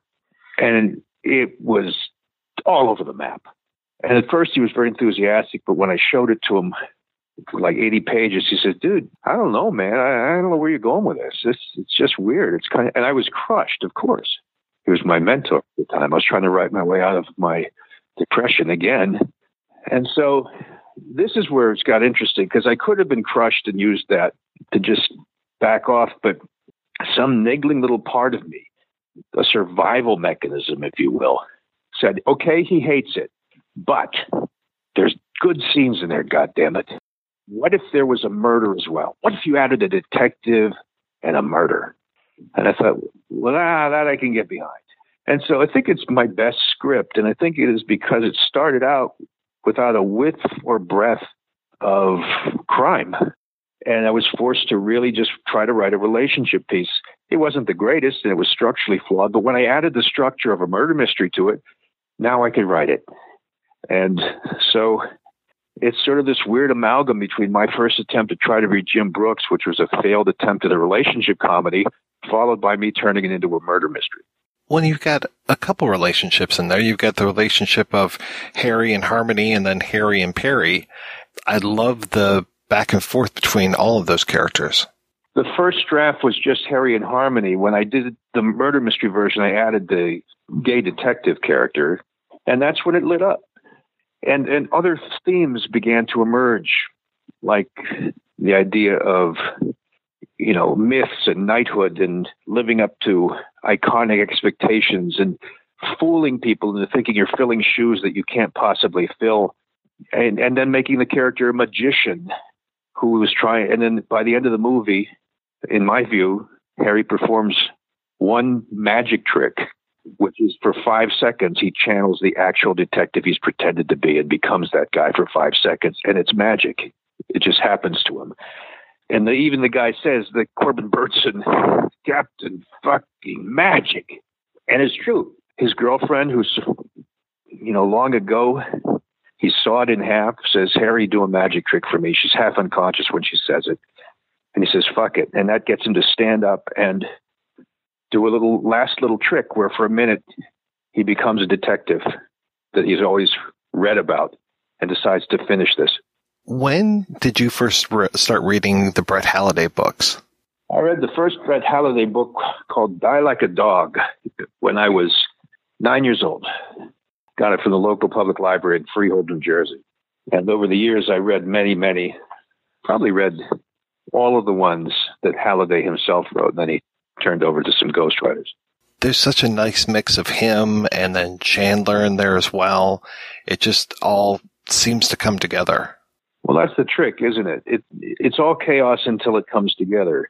I knew I had a love of Chandler. I loved the Mike Shane, Brett Halliday books. I wanted to do a Jim Brooks relationship movie. I loved those. There were so many elements swirling.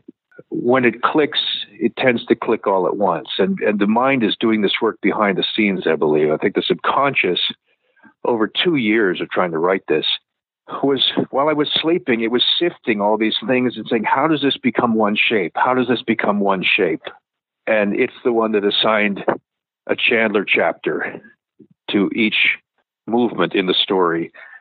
It's the one that gave Harry the background as a child magician who then sort of this loser in high school. It added the detective character and the friction between him as this sort of homophobic guy and this partner who was he was a corporate and very powerful man who breaks jaws and just happens to be gay.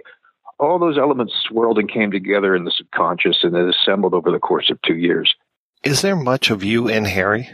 I don't think any one character in a given script represents me or the author. I think what happens is, say, if you write a script about a curmudgeonly old guy who's arguing with this sort of idealistic young hotshot, well, obviously that's a conversation that you're having in your own mind between the party that's pragmatic and wants to, you know, be realistic and give up, and the part that's hanging on to and clinging to that sort of idealistic hope. The fight that they're having is a fight that your own brain is having. I think you're both those characters. I think that if you write about a gay character, part of you is gay. I think if you write a woman character, then you're accessing your feminine side. I think that there's just everything in us fighting, and writing is the ultimate conversation we get to have between all the different facets of ourselves to which we assign names. And I think we're every character. So how do you go from writing this thing to actually directing your first feature? I wasn't entirely happy with the way some of the movies I'd written were turning out. There was great things in them, but certain scenes I'd watch and go, Jim, that didn't come off quite the way I'd envisioned. And that'll just mean that I envisioned a different place where he was standing or this or that. I mean that the impact of it didn't seem to come through, that there were more effective ways in my head, and I wanted to try them out. And I was warned. William Goldman said to me, I don't think you should direct. I don't know if you should. I mean, come on. We're all writers, but, it's such a different skill. And John Frankenheimer said to me, I don't think you should direct. And I just said, you know what? Duly noted on all fronts, but what can it hurt? Let's try this. I'm going to read books on it. So I read every book. I just sat and read books about directing, read about all the tricks of the technical side. Then I went through films at night, frame by frame, some of my favorites. What makes this work? There's a 3-second shot. Oh, wait a minute. There's a little, 12 frames here of something, and that's why that works. And this is 3 cuts, not 2, and that's why this works. And I would just frame by frame these films to see how the cutting worked. And then I went to Joel Silver. And Joel, he was the only one in Hollywood who was willing to give Kiss Kiss Bang Bang a real shot. He didn't want to change the script. He didn't want to mess with it. He just said, let's do this. He said, we did, the black detective or the white detective and the black con with 48 hours, crazy guy and sane guy and Lethal Weapon. He says, this is straight guy, gay guy. He says, I love it. Let's do it. And he championed me to the studio, who really didn't care because it was only a $14 million budget. And they trusted Joel. And was there any hesitation as far as casting Val Kilmer and Robert Downey Jr., who are, as far as I know, at that point, they're both seen as kind of volatile personalities? The movie almost got canceled on more than one occasion because no one wanted, at that point, the most talented, actor arguably working in Robert Downey. And to my thinking, the other most talented actor working in Val Kilmer, because they had both had some damage reputation-wise. Val was seen as difficult. Robert was seen as having been in jail and been doing drugs. But you know what? I met with Robert, and he was clean, and he was insurable, and Val was great. I sat with Val, and they were hungry. They wanted a movie. They wanted to do something. These are two of the most talented people around, and they were being ignored largely because of a lot of innuendo and, bad business in the past, which, I was happy to. At that point, too, you don't care. It's like, well, look, these are great, talented people. This is a bargain. I'm getting two of the best actors around, and for whatever crazy reason no one wants right now, because they're citing some kind of, behavior issues or jail time or whatever. But I get these guys. It's not like I have to work with difficult people. I'm getting the bargain that no one else can get. And you know what? I got nothing to lose. This is my first picture. As a director, I'm just doing the best I can. I'll take it. And I just lucked into this. I lucked into the two guys that for whatever reason had been marginalized somewhat. And I got that to work with. And it was a joy because they were hungry and behaved impeccably. They were into it. Yeah, I think that there was a level of commitment on the part of Downey and Kilmer that was insanely beneficial. And when someone's hungry, that's the good time to get them. There are a lot of actors who walk through things. And then there's actors who you're reminded of the time when they must have been reading a script in their apartment, rolling up their sleeves and underlining passages. Even the biggest stars had that moment in their past where they were just actors, first and foremost, studying a script, beating it out, using a red pen. And that's what these guys brought to it, the sort of dedication and intensity of actors, pure and simple, almost like they'd gone back to their roots. Because, arguably they weren't the biggest stars at that point. here you are, a screenwriter, now turned director/writer, and you're dealing with, I'm pretty sure that Kilmer can do some great ad-libbing, and I know that Robert Downey Jr. can do some just killer ad-libbing. Do you allow them to get off the leash a little bit? Absolutely. It's amazing how well they knew the scripted lines, and certainly they would give us one for the books. They would give us one that was the scripted lines, you know. But then they would also get together and say, well, let's try something. Let's do a bit. And the great news is that when you're with people like that, who aren't going back to their trailer, who are just willing to stick and just work on something in a committed way, we could sit down and they would just run things. And we would rewrite. We'd rewrite the night before. We'd rewrite the hour before. And it was just a very blessed combination. To this day, I feel like directing that film, as green as I was the best experience I've had, and produced, I think, the best movie of any of that I've worked on.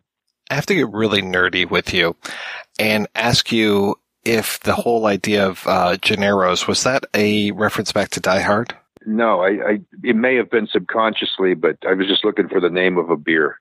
I also have to ask, because I think this one has a little bit more weight. You make fun of The Hunt for Red October and Kiss Kiss Bang Bang.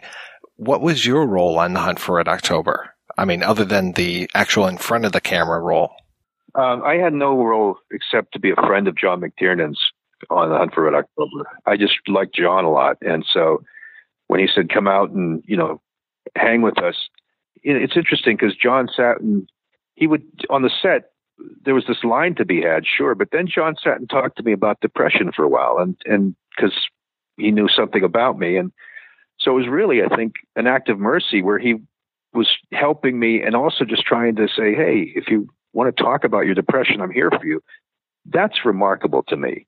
That was a great thing he did. It just happened to be that I ended up on the set of that movie, but that wasn't what was important. It was just about knowing John and really, really liking him. Who have been some of your favorites to work with over the years? Over the years, the finest actor in many ways. I don't want to down the actors who I've also worked with by saying this was the finest actor I've ever worked with. But I can't think of anyone better, let's say, than Sam Jackson to work with. He's just a pleasure. And it's all about commitment level to me. It's all about people who do, yes, they may be movie stars and they can sort of have boundaries and turn on that sort of distance if they need to.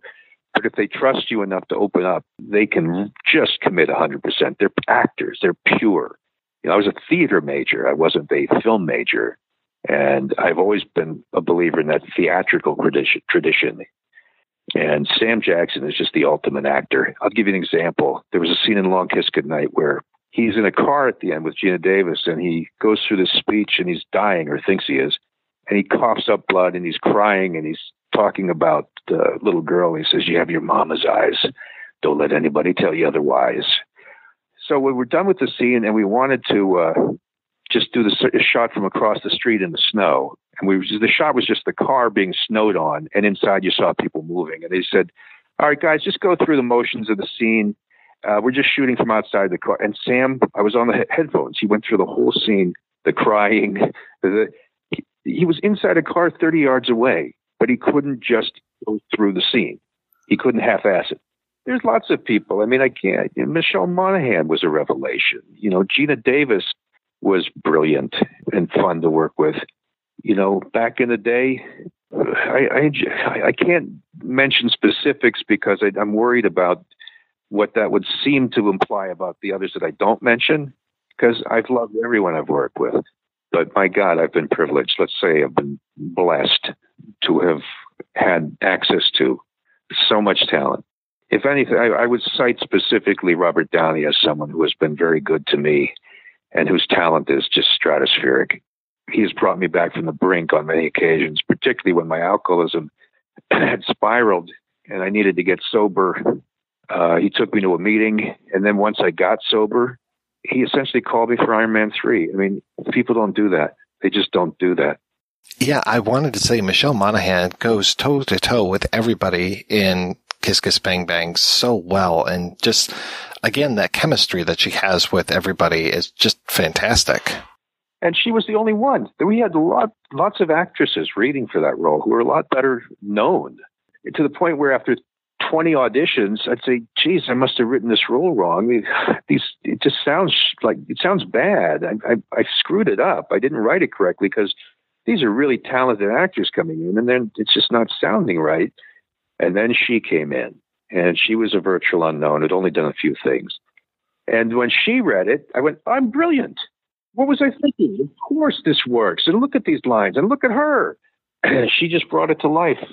It was the perfect melding of an actor and a character that they'd apparently been born to play. I did want to ask you about Iron Man 3, and what was your experience like working with the whole Marvel thing and stepping into a franchise like that? Stepping into a Marvel franchise it was daunting, but it's one of those things where I had another big bit of luck, and I think I've had a lot of it. And that's that this guy had been rolled over from another Marvel movie called The Runaways, which at that time was a movie they canceled. And they threw this writer at me and said, work with this guy. And I said, are you kidding me? I don't need another hand at this. I was being arrogant. And they said, well, just give him a shot. And that was Drew Pearce, this Scottish writer. And, for the first hour, it's like, well, I guess I'm working with you. Yep, guess so. And then, boom, it was just now, to this day, if I have a problem, I call Drew. He's astonishing. He's like the new go-to, obviously, for the big picture right now, the big action picture like Mission Impossible. But beyond that, he can do anything. And just been so goddamn lucky who I've been blessed to work with. Kevin Feige at Marvel, I was still way too persnickety and arrogant about script issues. And we'd bump heads from time to time.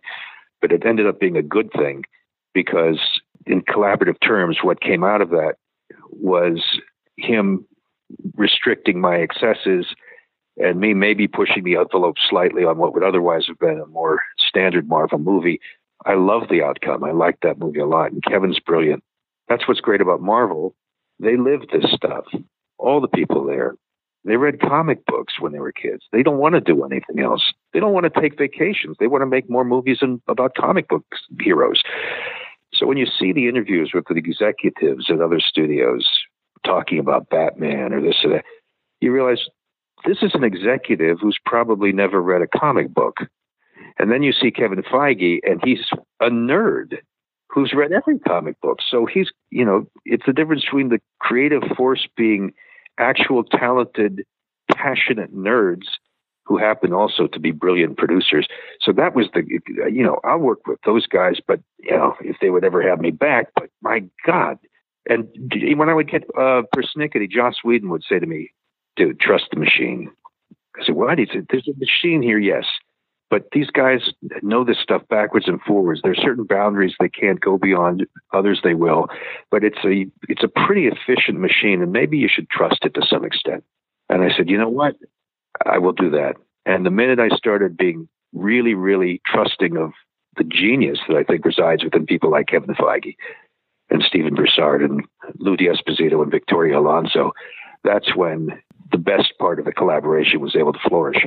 I have to say, I love what you did with the whole Mandarin character and making that switcheroo. That was just probably one of my favorite moments of that movie. Yeah, people like it or they don't like it. They either think it's, an interesting and somewhat precognizant view of, manufactured fear mongering, or they see it as a betrayal of the most, reverentially held comic book villain in the Iron Man franchise.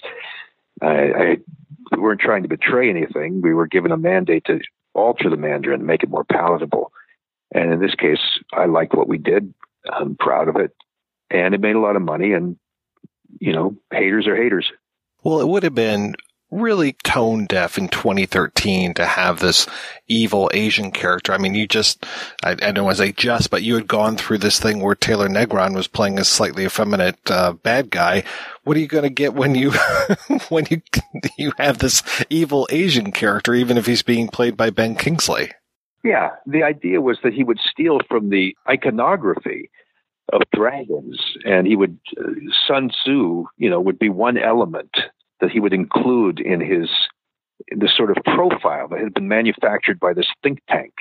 They'd say, let's draw from that. Let's draw from Mideast terrorism and give him khaki pants. Let's draw from these different cadences used by dictators, and we'll assign him a way of speaking. And the idea of a manufactured threat that ticks all the boxes of things took the curse off what would otherwise have been a stereotypically dull choice.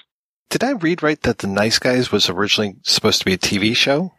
Yeah, we pitched it as a TV show to HBO and to CBS, and both of them turned us down.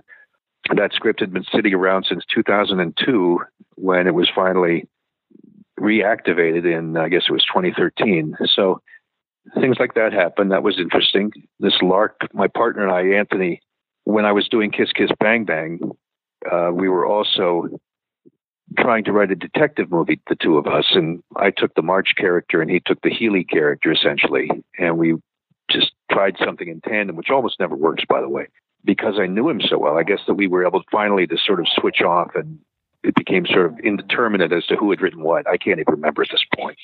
Well, I am curious about some of those projects that you've worked on over the years that maybe still have legs and maybe don't, because I mean, I've been reading about you doing a Doc Savage movie for a long time. Is there still any chance that that's going to happen? Doc Savage is, as far as I can see right now, pretty much dead in the water. And for the reason that I have a very strong allegiance to it. It's something that has roots in my childhood. You know, because one of the first books I ever read was a Doc Savage book. It's set in the 1930s. It embodies and exemplifies the sort of pulp that I came to love. So that's what it is. It's the 1930s. It's pre-World War II. You could probably do a World War II version of it at best, but it's a period piece.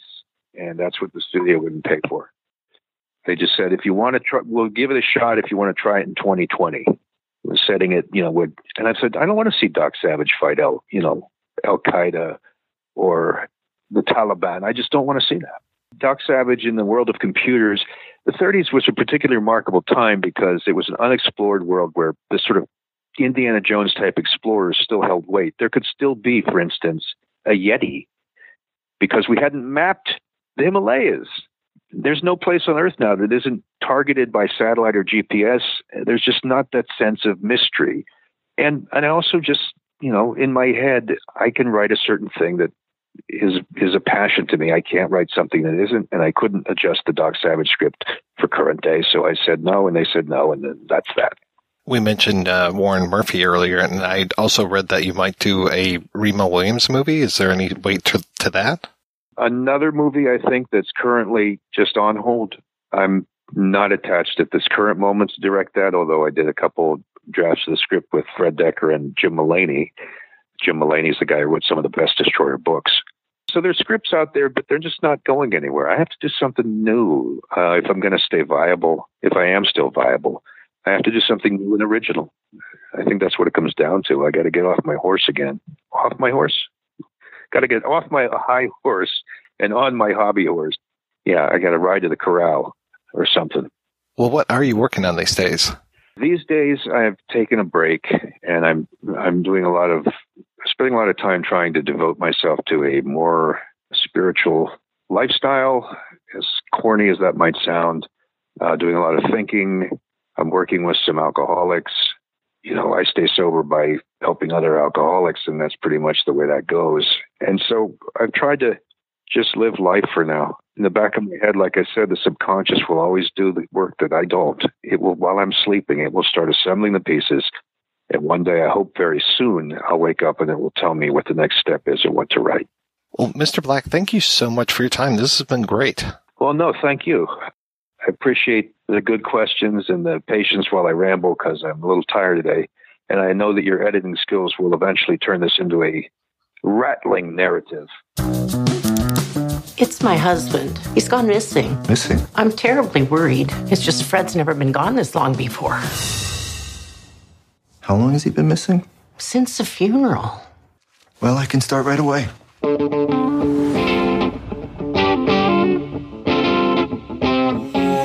You're a private investigator?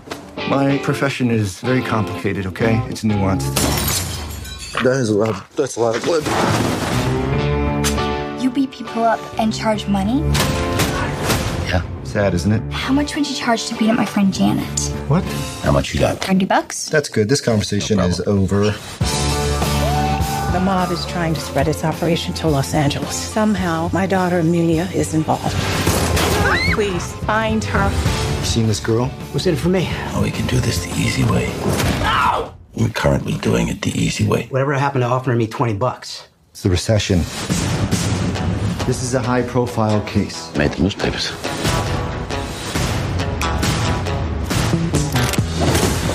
Where is Amelia? What the hell's going on? Oh, you know, there's a guy coming to kill us.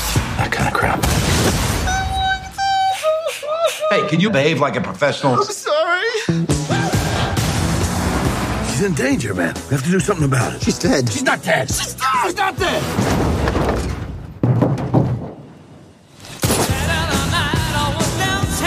Why do you think everyone involved with this case is dying?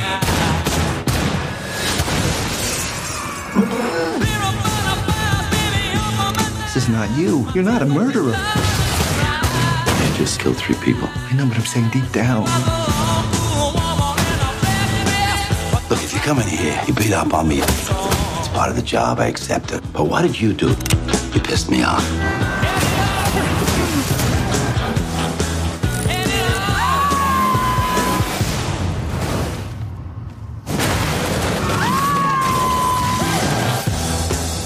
Before we go solving the crime of the century, let's deal with the rotting corpse. I got a plan. Run.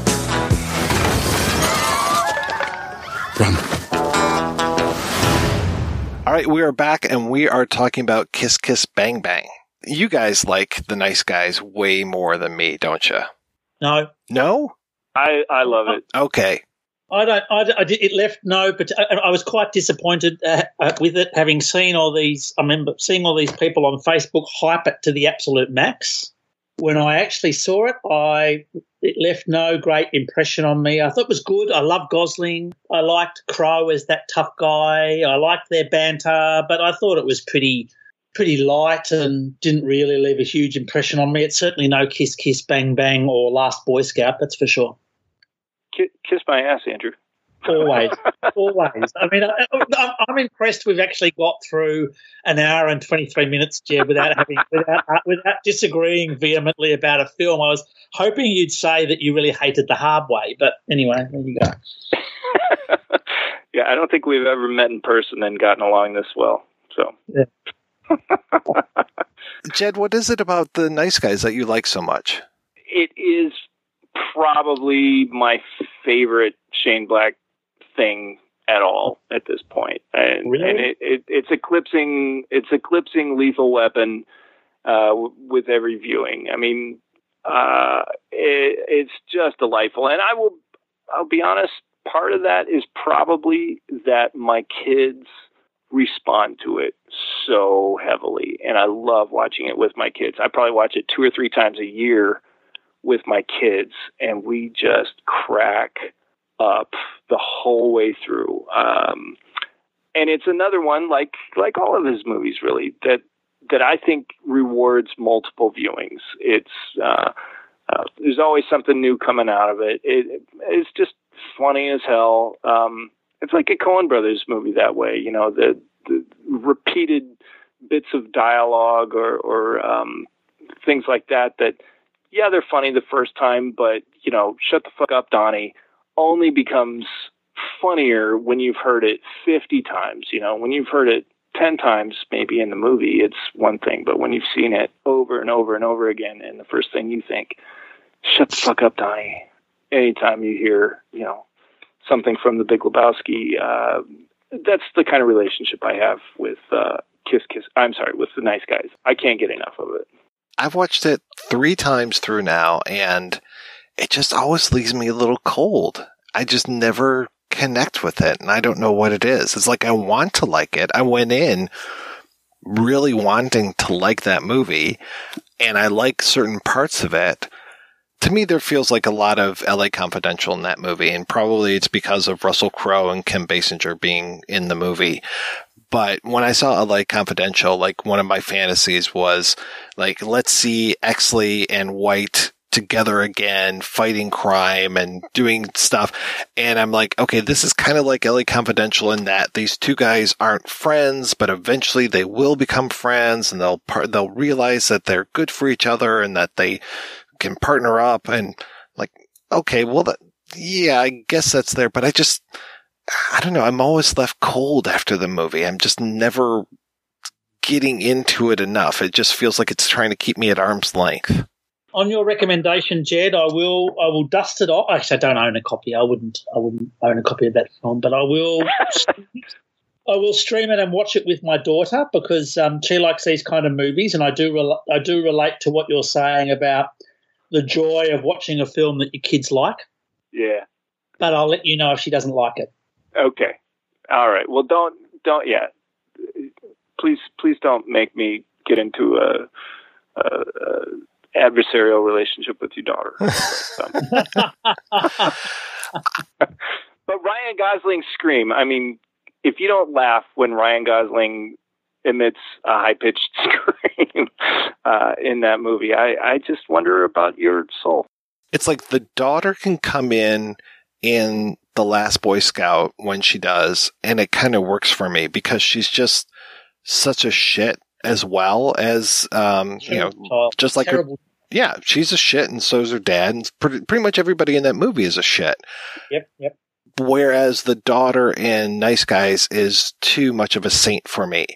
And it's just like, okay, so her presence in the movie just bugs me, and it's not as bad as like the kid from Iron Man 3, or definitely not the magical autistic kid from Predator, but it's like, okay, enough with the kids in the movies. I just don't need it. When they announced that there was going to be a kid in Predator, I was just like, oh, for fuck's sake, just stop it.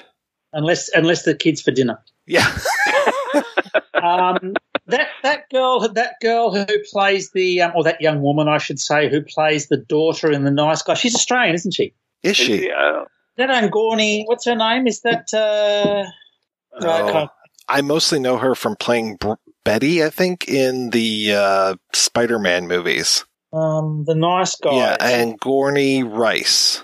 Yeah, she's Australian. She actually goes to a school about one school up from my daughter's school. But there you go. That's my story about Angorni Rice. She's a big deal in Australia, obviously, because she was in a film with Ryan Gosling and Crow.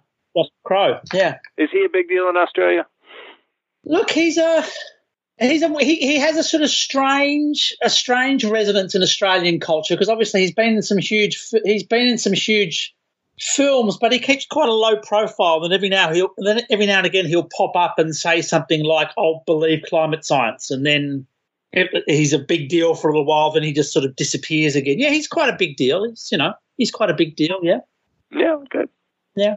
He single-handedly bailed out a sort of working class football team, football club a few years back. That made a big deal. Yeah. Okay. I think they made a documentary about it. Is it still him and his tugboat going around the world fighting people? Is that Master and Commander? Have you seen the South Park episode? Yes, I've seen it. A hot-headed actor named Russell Crowe. He loves to act, but he loves one thing more: fight round the world. You know these guys? Yes, I do. You knew they were doing this? Yes, I did. Did you cooperate with it? They didn't ask me to cooperate with it. And what do you think? They are very, very funny men, and I wish them Godspeed, and I hope they continue to do what they're doing. For me, a lot of it's, if there was something for me to learn from it, is the analogous thing, because I did think the whole thing was a fight. I did think my whole career was a struggle, He reached the height of his everything with me with Proof of Life. One of those terrible trash films that I just think is stunning. Is a stunning piece of entertainment in every single way.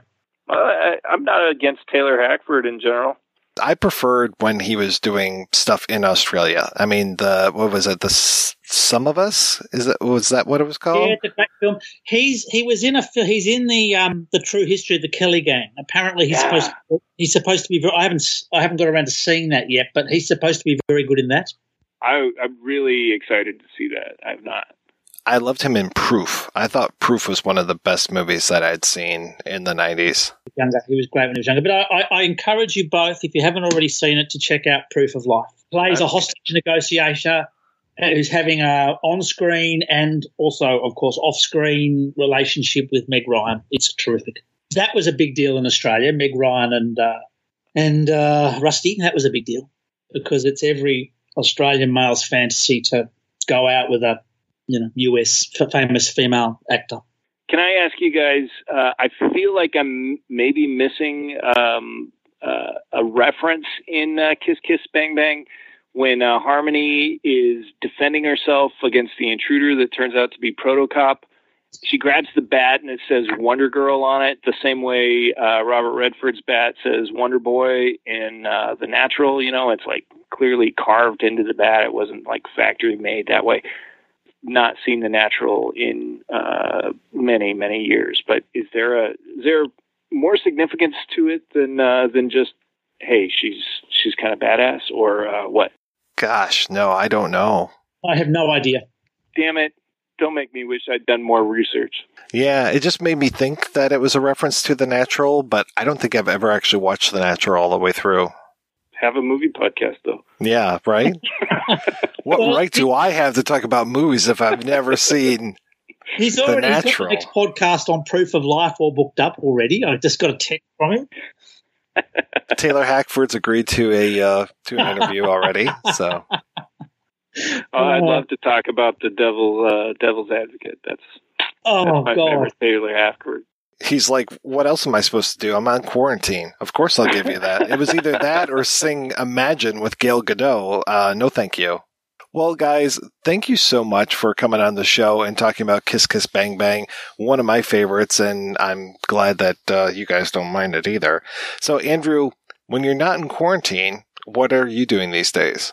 Look, occasionally I jump in my red car and go around the deserted city and shoot at moving shadows in apartment building window. Oh, hang on, sorry, that's another month.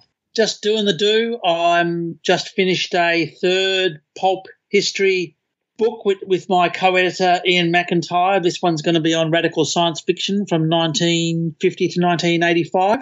So pretty happy about that. And if things don't completely collapse in the US, that will be coming out next year. That sounds fantastic. That is right in my wheelhouse. It was really exciting doing it. Unfortunately, look, PM Press, the publisher, did give us a very strict order that it was to be shorter than the previous two books. Whereas in actual fact, we could have written I think it's got some beautiful writing in it. It's got some amazing covers in it. So the cover art is incredible. We could have filled 1,000 pages of a book with stuff on radical science fiction, and we still would have only scratched the surface. Where's the best place to keep up with you and your stuff? Probably I'm on Twitter at @popcurry. And I'm also got a website called www.popcurry.com. That's PULPCURRY. And I also have an Instagram account, which is called, if anyone can guess, Pulp Curry. Got it. Yes, because I'm branded. I'm trying to exact synergies from my branding. And Jed, what's going on with you? I'm just reading Andrew's blog. I wish I didn't have to keep deleting all those obscene comments. Just don't delete the photos, okay? It's the same one, you and your underpants. Hey, man, I just keep wanting to get an invite to one of these sweet PM Press books, but, I got to get juicier, I guess. Okay, all right. Yeah, yep. That's what it should have said on the underwear, was juicy. Where's the juice? Well, thank you again, guys, for being on the show. Thanks to everybody for listening. Please head on over to the website, projectionboothpodcast.com, where you can find out more about today's episode. You'll also find a link over to Patreon, where you can make a donation to the show. Every donation we get helps the Projection Booth take over the world.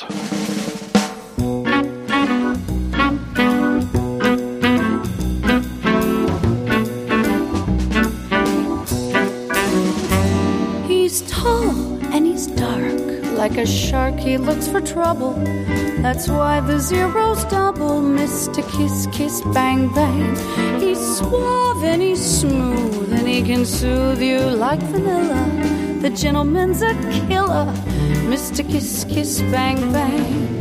Damoiselles in danger have filled the stranger's past. Like a knife he cuts through life like every day's the last. He's fast and cool from the school that loves and leaves him. A pity if it grieves him, Mr. Kiss Kiss Bang Bang.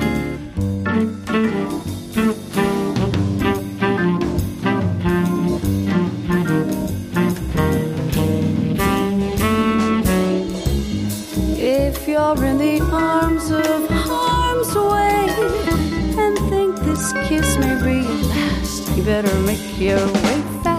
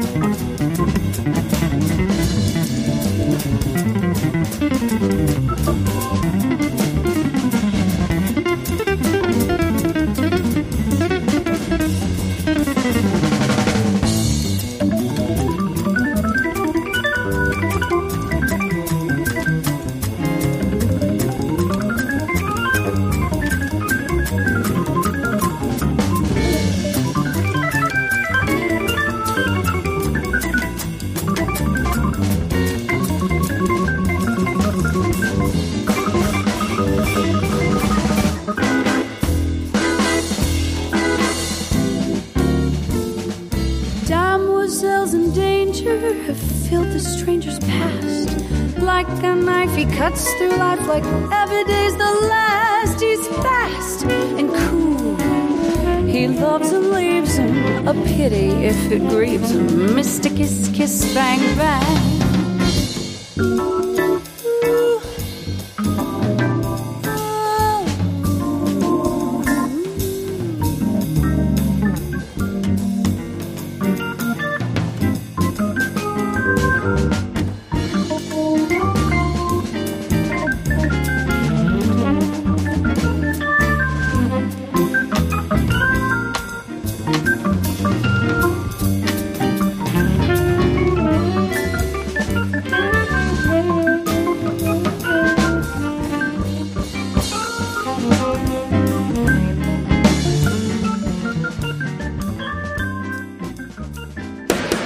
If you enjoy this show and want more people to know about it, head on over to iTunes, leave a comment, and rate it 5 stars. Make sure you like and share us on Facebook, and don't forget to follow us on Twitter. Just search for Christopher Media. Thank you in advance for supporting Christopher Media by clicking on the PayPal button and by clicking through to all the sponsors who support ChristopherMedia.net. Most importantly, we would like to take the time to extend an extra special thanks to you. Christopher Media could not exist without your support. Thank you for visiting ChristopherMedia.net, and thank you for listening.